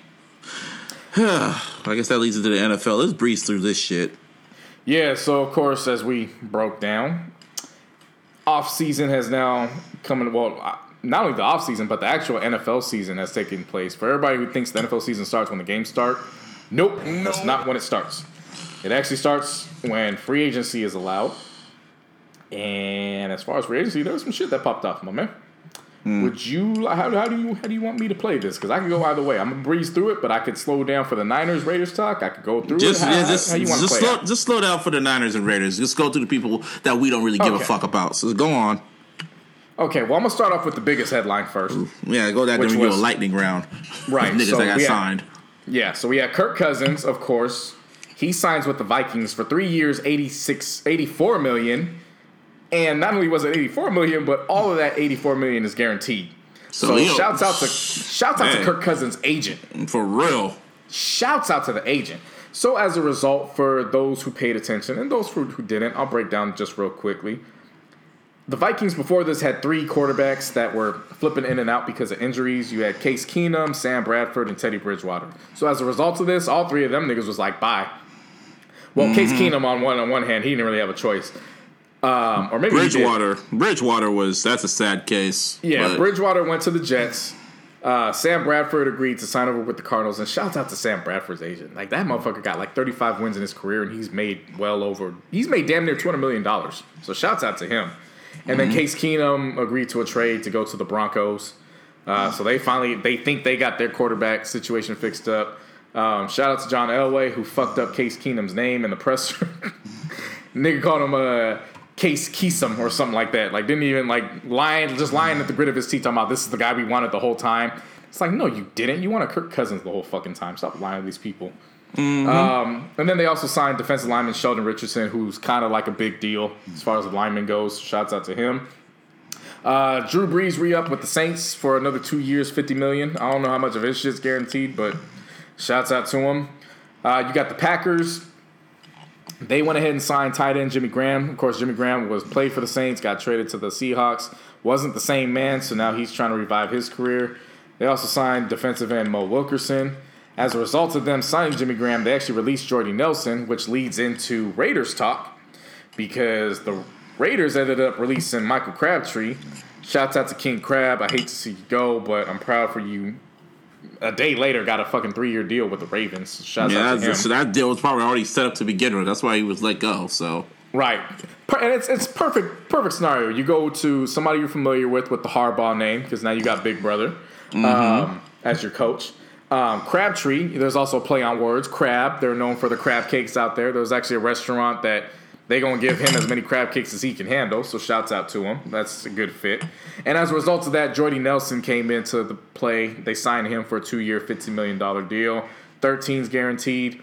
They also signed running back Doug Martin, who kind of has had some off and on years with the Bucs. He's on a 1-year deal.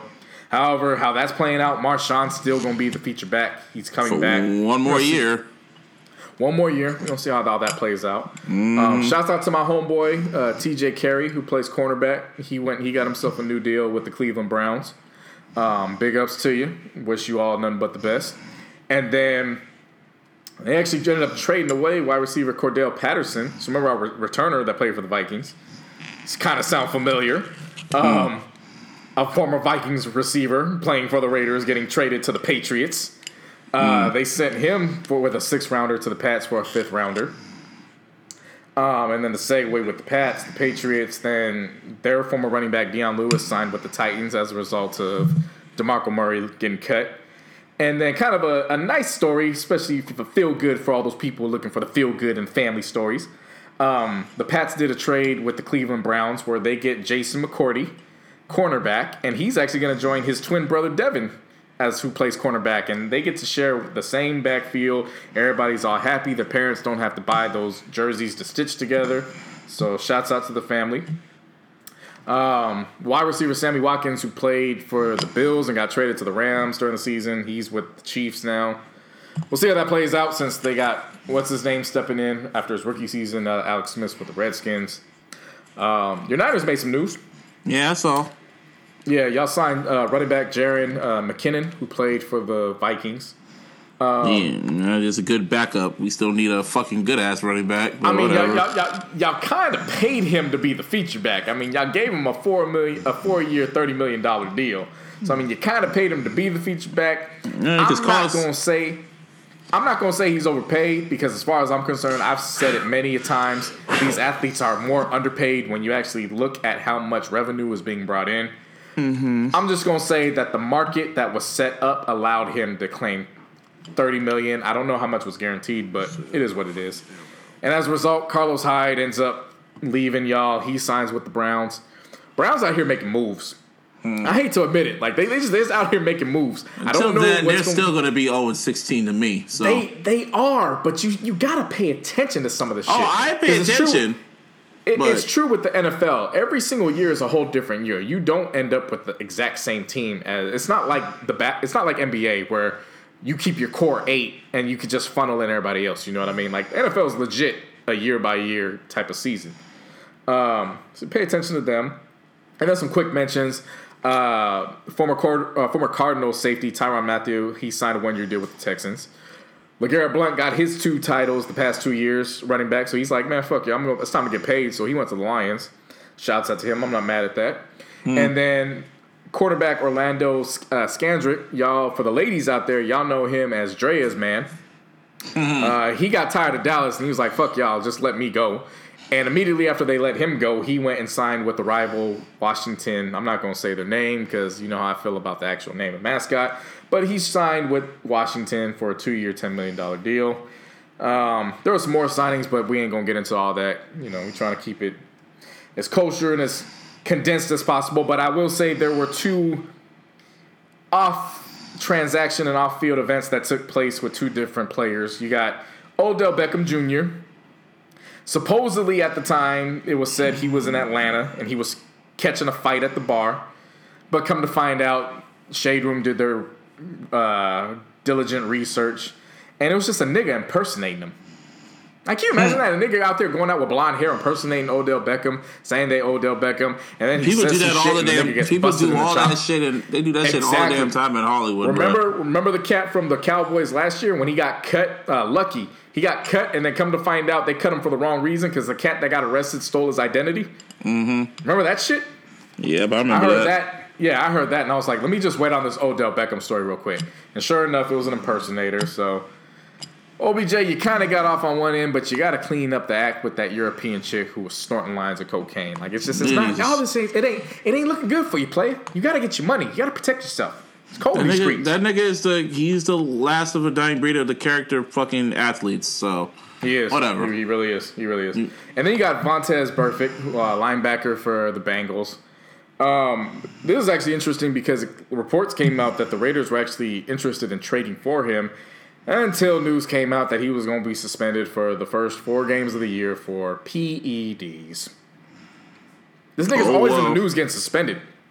Always. Well, shit. Always. Nigga's just a fucking idiot. So I don't know why. It's always something. So I mean, hey man, you hold that L. And lick it. So that pretty much that covers the NFL. We breeze through the NBA real quick. So of course I broke the news to you last week that Damian Lillard is a pedestrian. Of course he plays point guard for the Blazers. The niggas out here hooping, bro. Their win streak is now past 11, I think. Like they legit out here hooping. I don't like the Blazers, but I gotta give them respect. So catch them as we gear towards the final few weeks of the season, getting ready for the playoffs. Like expect them to at least make some noise, try to compete for that conference final. LeBron and Harden, they was out here catching bodies last week. I don't know if you saw what they did. Yeah, I saw that dunk LeBron because LeBron kept fucking reposting on Instagram over and over again. Like, bro, like, okay, we get it. You can dunk a fucking basketball. I know you can dunk. You've been doing it for the past 15 years. It's not that he dunked the ball. It's that he took another nigga's soul. He does that all the damn time. I saw him do it. But I mean, just this shit. It's another 7-footer. You know what I'm saying? Just the whole how it all played out. Like. You gotta give him props. And then, of course, James Harden. I don't know if you saw this. James Harden, again, he caught another one.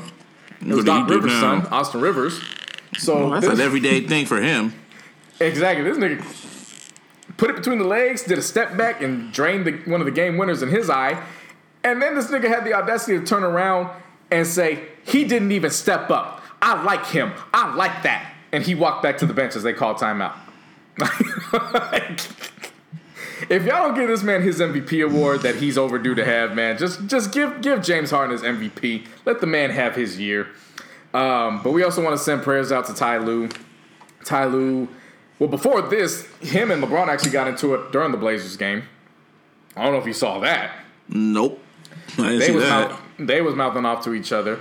Now, if reports are true, we want to send our prayers out to Ty Lue because he's taking a leave of absence for health issues. Yeah, I saw that. On the flip side, all it's going to take is for the Cavs to go on a 3-game win streak, and Ty Lue going to find himself unemployed this summer. Oh, yeah. I mean, LeBron's always been the damn coach, man. It's duh. Player, coach, GM, all that good stuff. So, again, if it's true, prayers out to you. This nigga Isaiah Thomas, man. That's your boy. I was cool. No, I was cool That's with him your boy. coming on board. I was cool with him coming on board. Nigga, let me talk. I was cool with him coming on board and being the sixth man, playing out the rest of the year. His contract is up at the end of the year. Not a big deal. He's played decent. He's has a few moments where it's like, damn, nigga, what the fuck is you doing? He's also had some moments where he sealed games for us. So it's like, all right, give or take, whatever. This nigga gonna come out in the media talking about, well, I ain't no sixth man, so I'm just in this position. I respect where Luke is coming from, but I'm looking to get back. You know, I'm a 2-time All-Star. And I'm looking at this shit like, bruh, you not that nigga no more. Maybe when you come back next year and you're fully healed from that hip injury, you might got something. But until then, nigga, accept your fucking role. And what does this nigga do follow after that, man? Fuck it up. Do you know what he did? No, I'm going to tell you exactly do? what this nigga did. We played the Miami Heat on Friday, okay? Close game.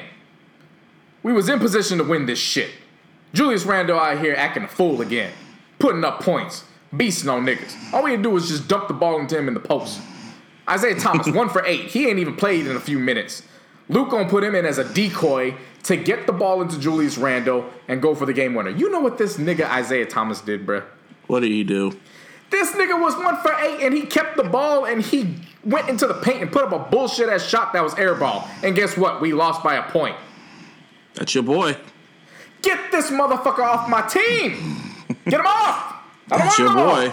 I'm tired of shit. That's your boy. Get this leprechaun in the hood ass nigga the fuck off my team. Get him off. Man. I don't want to deal with him no more. Well, until he makes it. Yeah, that's your boy.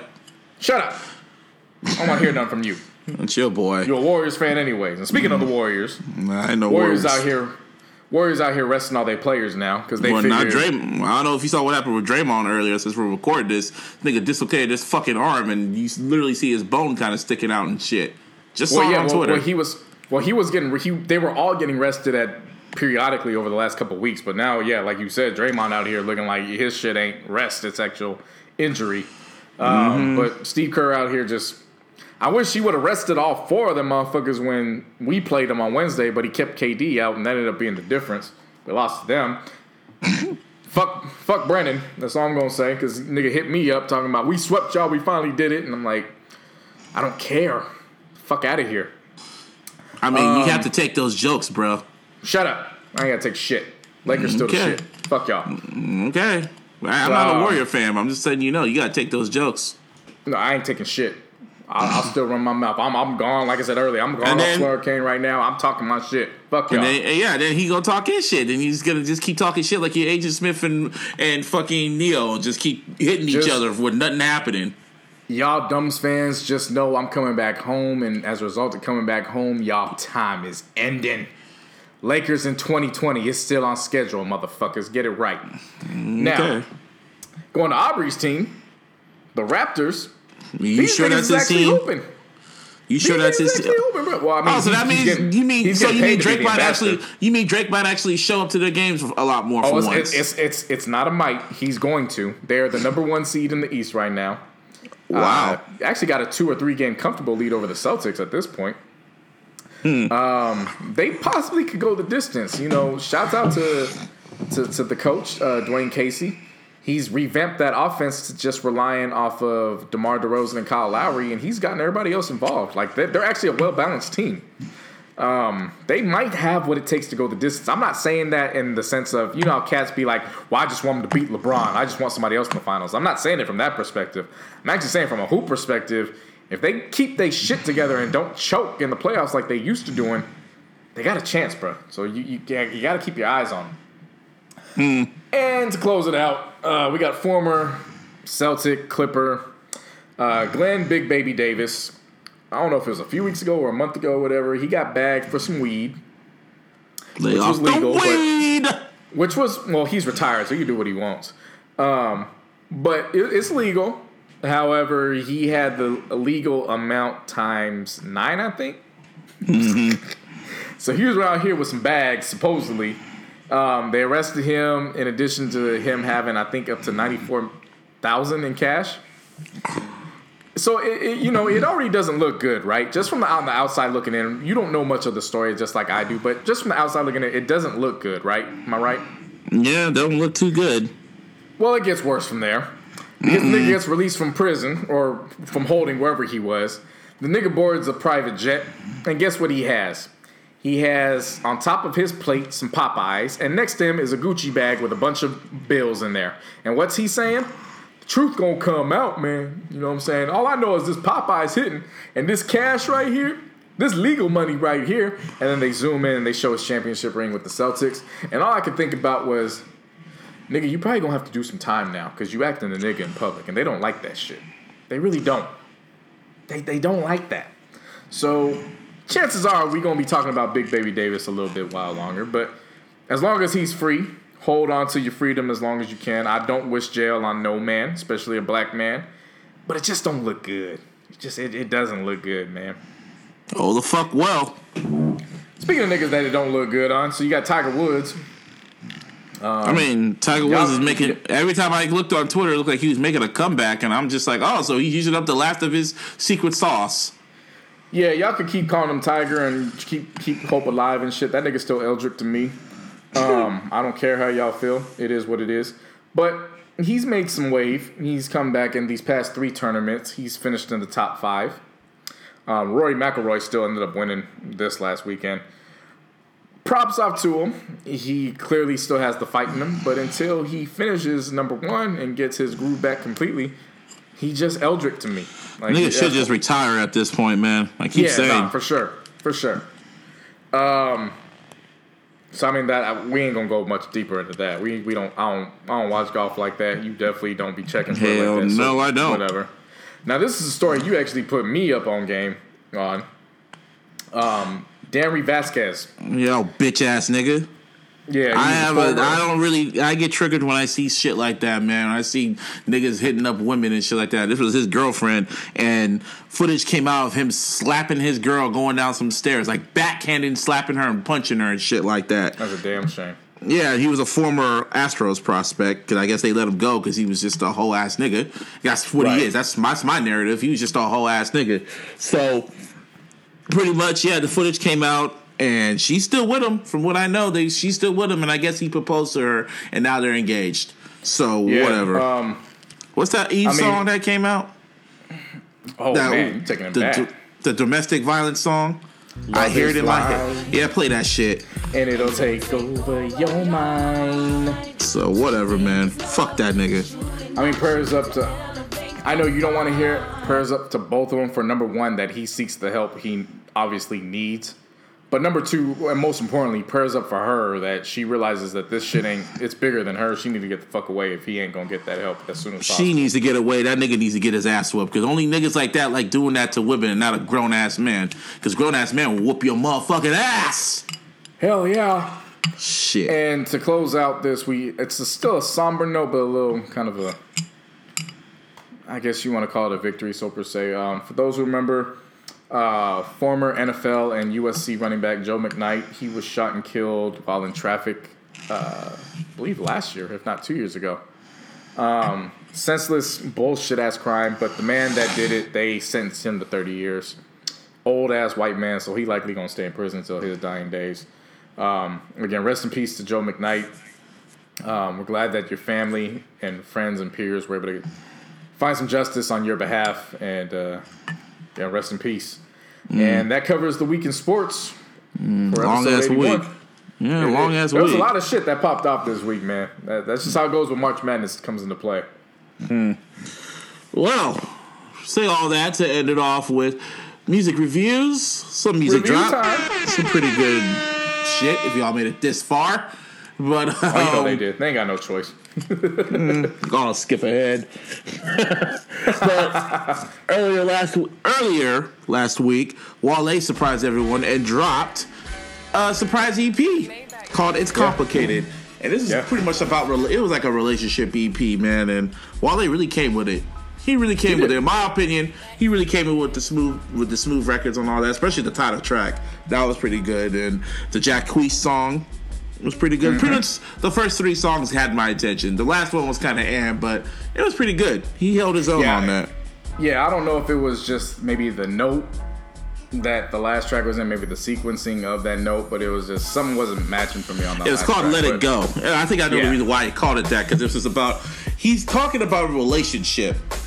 Right. Pretty much, and I think he's made it as a metaphor for, I guess, his label or the industry and shit like that. So, because even when All-Star Breakup, that's when he got dropped from Atlantic because his album flopped or whatever. So he's pretty much talking about a relationship, pretty much. So gotcha, yeah. But shout out to Wale. It was decent. It was something that you all want to go ahead and check out. The next one we got on deck is, of course, this was everybody was hyped up for. This one was the sequel to the first PRyme, which is Royce the 5'9" and DJ Premier. Yes, sir. And honestly, I like the first one. I was leaning towards the first one more. I don't know what it is about this one. I listened to it a few times, and for whatever reason, it just wasn't getting me. I don't know why. It just wasn't getting me. There were some songs that got me, like Everyday Struggle. I really liked Everyday Struggle when that was a good one. That was a great one. When Royce was kind of the whole concept of Everyday Struggle was about Everyday Struggle, the TV show, and just social media and fuckery and period. The song Era with Dave East was pretty good. One of the Hardest was dope. Wow, Respect My Gun was pretty dope. With that, just off the hook. Shout out to Rock Marciano. I don't know if you know, but one of his albums dropped last month. And the only reason why we haven't seen it is because he's selling it. He refuses to stream it. Yeah, he's pretty much doing the Nipsey situation where he's selling it on his website for $30. Yeah, he refuses to stream his music. He's one of the only old heads that are doing it. Somehow, some way, we're gonna get our hands on this project because I've heard nothing but good things about his album. Oh yeah, he's a good rapper. He's dropping a lot of good ass hits. His punchlines make you think about life, like shit. The Love of the Rhapsody was cool. Made Man was decent, and Front was cool with 2 Chainz. But I don't know. Did you like Wow? Because I like Wow. Wow was dope to me. Wow? Oh, yeah. Without Warning? It was. Oh yeah, Yellow Wolf had a dope ass verse on that. Everything else, I don't know. Maybe I think it was like the whole shit. It was just something about it. I just can't describe it. It just wasn't grabbing me. I mean, for me, this is a hip hop heads. This is y'all. Oh, this yeah, is y'all of time to course. shine. This is your album. Because like I said, wow, and then you got Streets at Night. That was a dope one. And then his opening line for Rocket. Just his opening line for Rocket. I can't say it off of verbatim, but just know his first 2 bars off that one. I listened to that shit, and I was doing JC's first listen on Twitter. And I pretty much pulled the Kenny the Jet Smith one, Vince Carter's dunk contest. Mm-hmm. It was like, let's go home. Like, there's nothing to listen to anymore. Just how he did that was dope as fuck. Of course, Rhapsody was on Loved Ones. At this point, you can't even look at Rhapsody like a MC no more. You got to give her just due as an MC. She holds her own with these big dogs. You got to give her respect. Yep. Made Men for me, I like that joint just off the simple fact it was a nice soulful record. It was a good fit for Crit to be on that joint. And I don't know if you remember the bonus track from the documentary, Till the Wheels Fall Off, with Denon Porter singing that hook. Yeah. I don't know if you caught it, but that hook reminded me of that. And it took me back to 2005, and I was like, that was dope. I like that. That was a good joint. And then like you said, Everyday Struggle. I mean, overall, and of course he had CeeLo Green on the album. I mean, overall, I dug this project. It was dope. I liked it. Now, I don't know what it was about me. It just didn't connect with me like the first one did. I don't know, that's just me. Maybe it'll grow on me over time. Probably. And then we have Saweetie, High Maintenance, and I've heard Saweetie. I've heard a lot about her. I think Karina put me on to her, and she told me, is she from out here in the Bay? Yeah, she was born in Santa Clara. She moved out to Sacramento, finished out high school there, and then she moved down here to Los Angeles and transferred from San Diego State to USC, where she got her degree in, I think, business. I did some research on it. Okay. High Maintenance was it's as far as an introduction, it was a decent introduction to kind of who she is and what she wants to vibe with. I will say tracks like Good Good, 23, and Too Many were cool. I like those. Kind of shows her strengths as a songwriter. Overall, though, she's just too monotone for me right now. Like, she ain't got enough in her charisma. So that's how I felt something about she it. picks up. That's how I felt about it, because I was hearing about Icy Girl a lot, and then she was getting a lot of traction with that. But then when I kept listening to it, like that whole album, I was just like, again, I keep using wrestling terms for mid-carders. She sounded like a damn mid-card. Just a regular ass rapper. It wasn't nothing popular, but these hipster blogs and these people gravitate towards them, and it's like, right. I don't get it. I never hear these people until someone else tells me about them, and then I look and I be like, who the fuck are these niggas? And I look and they have like a large traction and people know their music, and I was like, I don't know. I wasn't moved. This album didn't move me at all. So that's like, it didn't move me at all. So I was like, whatever. Yeah, that's the same shit about Kash Doll. Brat, you told me about this morning, and I gave you this look because I've heard of Kash Doll. I have heard of her. I just don't care about her. I mean, everybody knows of her for her feature to So Good with Big Sean. Yeah, I know, but I just didn't care for her, and that's how I feel. Just like Fabulous, I don't care. So I know she's getting traction, and I was listening, and then the album, and then I knew it dropped. I just ignored it because I just didn't care until you hit me up, and I was like, hey, maybe we should listen to this shit, and I gave you that stone cold stare. Like, I guess. So I tried listening to it, and just like I predicted, I was very blah. I mean, you can talk about it. I mean, I was blah on it too. There was nothing really that amazed me off of it. But I did find some highlights. She had she had 2 tracks with Skrilla from MMG. I forgot. Honestly, it was funny because I looked at Skrilla. I was thinking of Skrilla Sam. And I was like, Skrilla done made his way on this shit. Like, damn, nigga, for sure. But then I forgot. Skrilla Sam? My boy Skrilla Sam? Yeah. I forgot. Yeah. I was like, oh shit, Skrilla on this? But then I forgot there's a nigga named Skrilla, a part of Triple C's on MMG. And I was like, oh, it's that Skrilla. All right, for sure. Damn, he's still on I guess. Yeah, he's still rocking with him. But he was on 2 tracks, which was 2 of the 3 highlights I found, which was I Want and Rich Talk. And then she had a track with Sirius that featured Natasha Mosley. Again, it was similar with Saweetie, where it showed her strength as a songwriter and how to just ride with the tracks. Other than that, I'm kind of like, this just didn't do nothing for me. Didn't do nothing for me. We'll see what it looks like when she has a much bigger project to follow up with. See, you know Sweetie, this for her I will say the difference between her and Saweetie was this was at least coming off her social media award that she got with BET. So she definitely has that buzz there to at least get her in the direction of working with those big names. And plus, at this point, it's kind of a foregone conclusion that we're going to get that So Good video. You know what I mean? That's going to be the next single that gets pushed up. Maybe that propels her. Maybe that's what she's working on. And this was kind of something to just feed the streets in the meantime. See, honestly, both of these albums should have just been on Dat Piff, not Apple Music. Because honestly, but this Apple is what Music these is killing albums. Dat Piff. Like, no, but the point I'm trying to make is some of these albums don't deserve to be on the Apple Music. But that's what I'm trying to tell you. But it's a different age. It's not 2013 anymore. I get it. You could legitimately say it. You know what I mean? Get that, but it's just it was just very blah to me, and sometimes I just get very annoyed that they be pushing these mid-card rappers. So it's just mid-card rappers that think they're heavyweights. So whatever. Speak to another mid-carder. See, I'm just going down the line right now. XXTENENTION decided to drop his follow-up to XXTENENTION. He dropped his shit called, I guess, question mark. I guess this is his Prince album. Question mark, symbol, whatever the fuck it is. And the last album, it really surprised me in JC.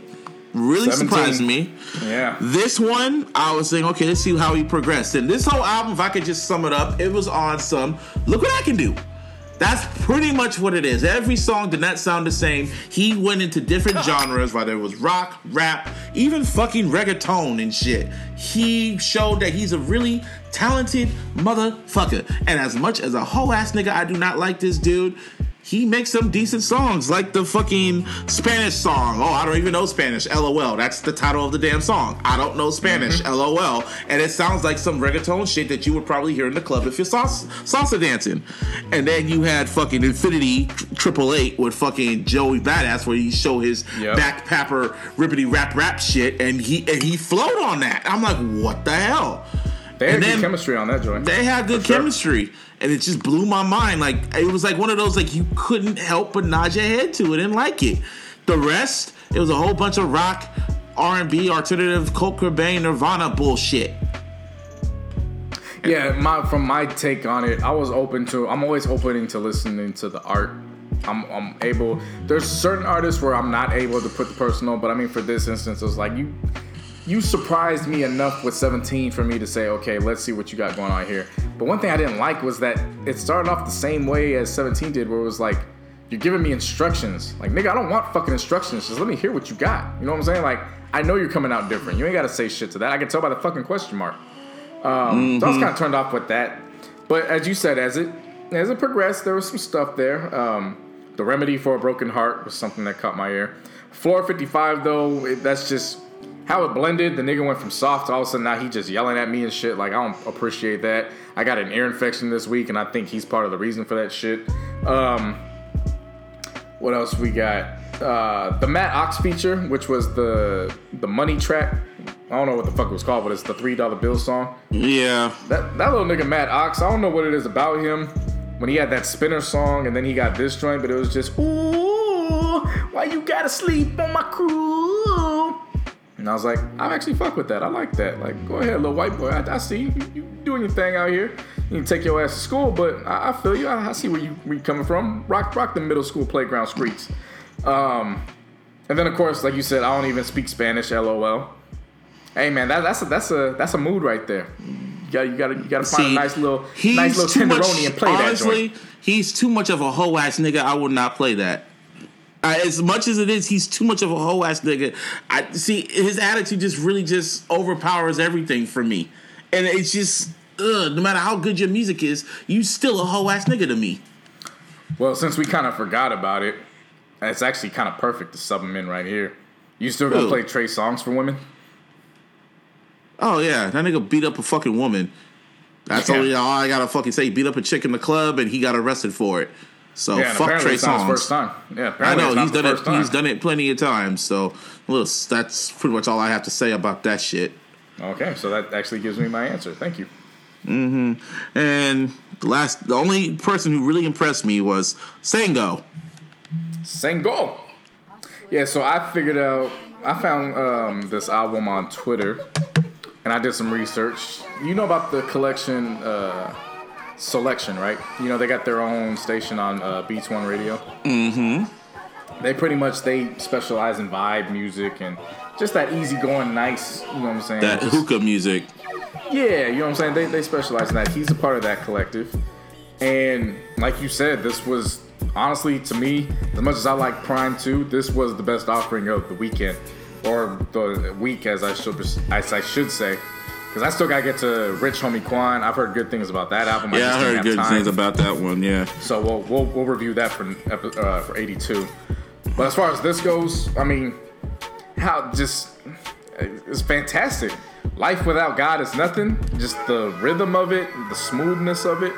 Mateo 219. Mateo's actually the name of his firstborn. I liked how the groove went in with that.